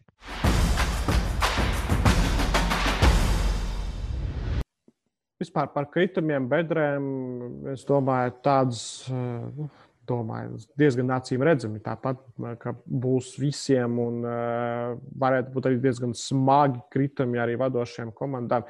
Vismaz kā piemēram, mēs redzam to, kas notiek Eiropas vadošajās līgās, un tur visi krīt, visi klubi, visi bremzē. Galvenais, kā tiek galā ar to nesekmīgo posmu, kādi tiek izdarīti secinājumi, ļoti saistoši būs redzēt, kā mūsu kluba īpašnieki, menedžeri, galvenie treneri, paši spēlētāji tiks ar to, ka, piemēram, neies tur 3 spēles neuzvar pēc kārtas Riga FC. Ir iespējams tāds scenārijs, patiešām iespējams šo sezonu, kā viņi to pārvarēs. Jo tā tomēr nav ierasta situācija ne klubam, ne spēlētājiem. Nu, es prognozēju, ka 3 spēles bez uzvarām Rīgai būs šo sezonu tāds nogrieznis. Varbūt pat pašā sākumā, jo ir 2 izbraukumi Kurzemē, Ventspils un Liepāja, lai gan Ventspilies droši vien teikšu, ka Rīga uzveiks. Bet labi, tas jau mēs ejam pamazām pie pirmās kārtas, pie tām spēlēm, pie tiem iznākumiem, kas varētu būt jau tagad. Un runājot par kritumiem un iespējamiem scenārijiem sezonas gaitā, nepieminējām vēl vienu būtisku lietu, patiešām būtisku. Tas ir izlases kalendārs šogad.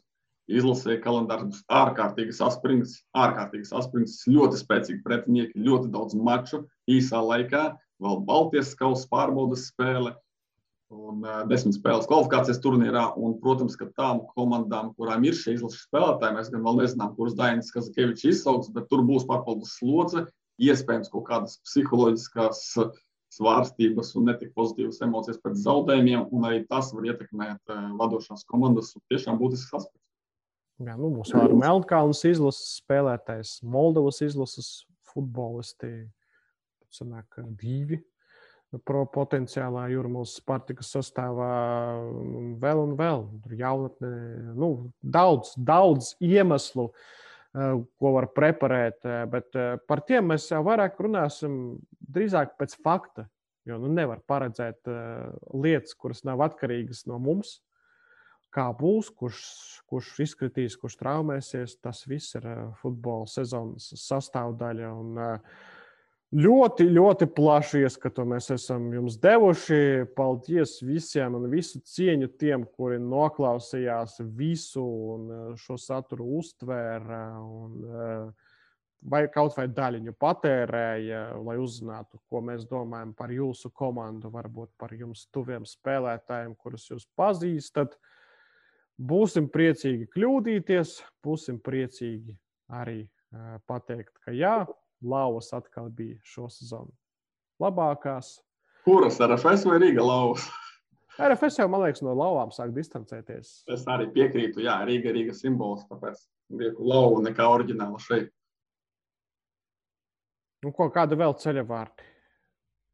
Kādi vēl ceļavārdi, lai sezona izdodas, lai mēs pēc iespējas ātrāk noskaidrojam, kas ar 9. komandu, lai kalendārs ir ritmisks, lai pandēmija mums netraucē, lai TV tiešraides ir jaukas, lai prožektori nedziest, lai žurnālisti daudz stāsta par futbolu, viņiem tas neapnīk, lai līdzutēji netik daudz pievēršas hokeja čempionātam un Eiro 2020, bet tomēr visu laiku paturprātā, ka virslīga ir turnīrs numur 1. Nepiemest par Latvijas kausa izcīņu, par pirmo līgu, par Arkādijas sieviešu futbolu, par Latvijas izlasi. Nu, tā īsumā. Svarīgākais, laikam, pateikts. Jā, tu minēji, nu, tāds viss notiek. Tās visas futbola lietas, futbola darīšanas ir bijušas arī iepriekš, lai gan neparastā laikā dzīvojam, neparasts gads arī čempionāts pie tukšām tribīnēm. Taču ļoti ceram un ļoti ticam, ka izdosies arī to futbola sajūtu jums pasniegt ar vēl vairākiem video komentāriem, intervijām un tā tālāk. Tāpēc es kopā ar mums, ko vēl varu novēlēt, es kopā ar mums YouTube kanālu Sportcenis.com, Sportcenis.com TV un arī viss, kas par un ap mūsu futbolu. Liekam punktu. Paldies, ka skatījāties un tiekamies virslīgas laukumos.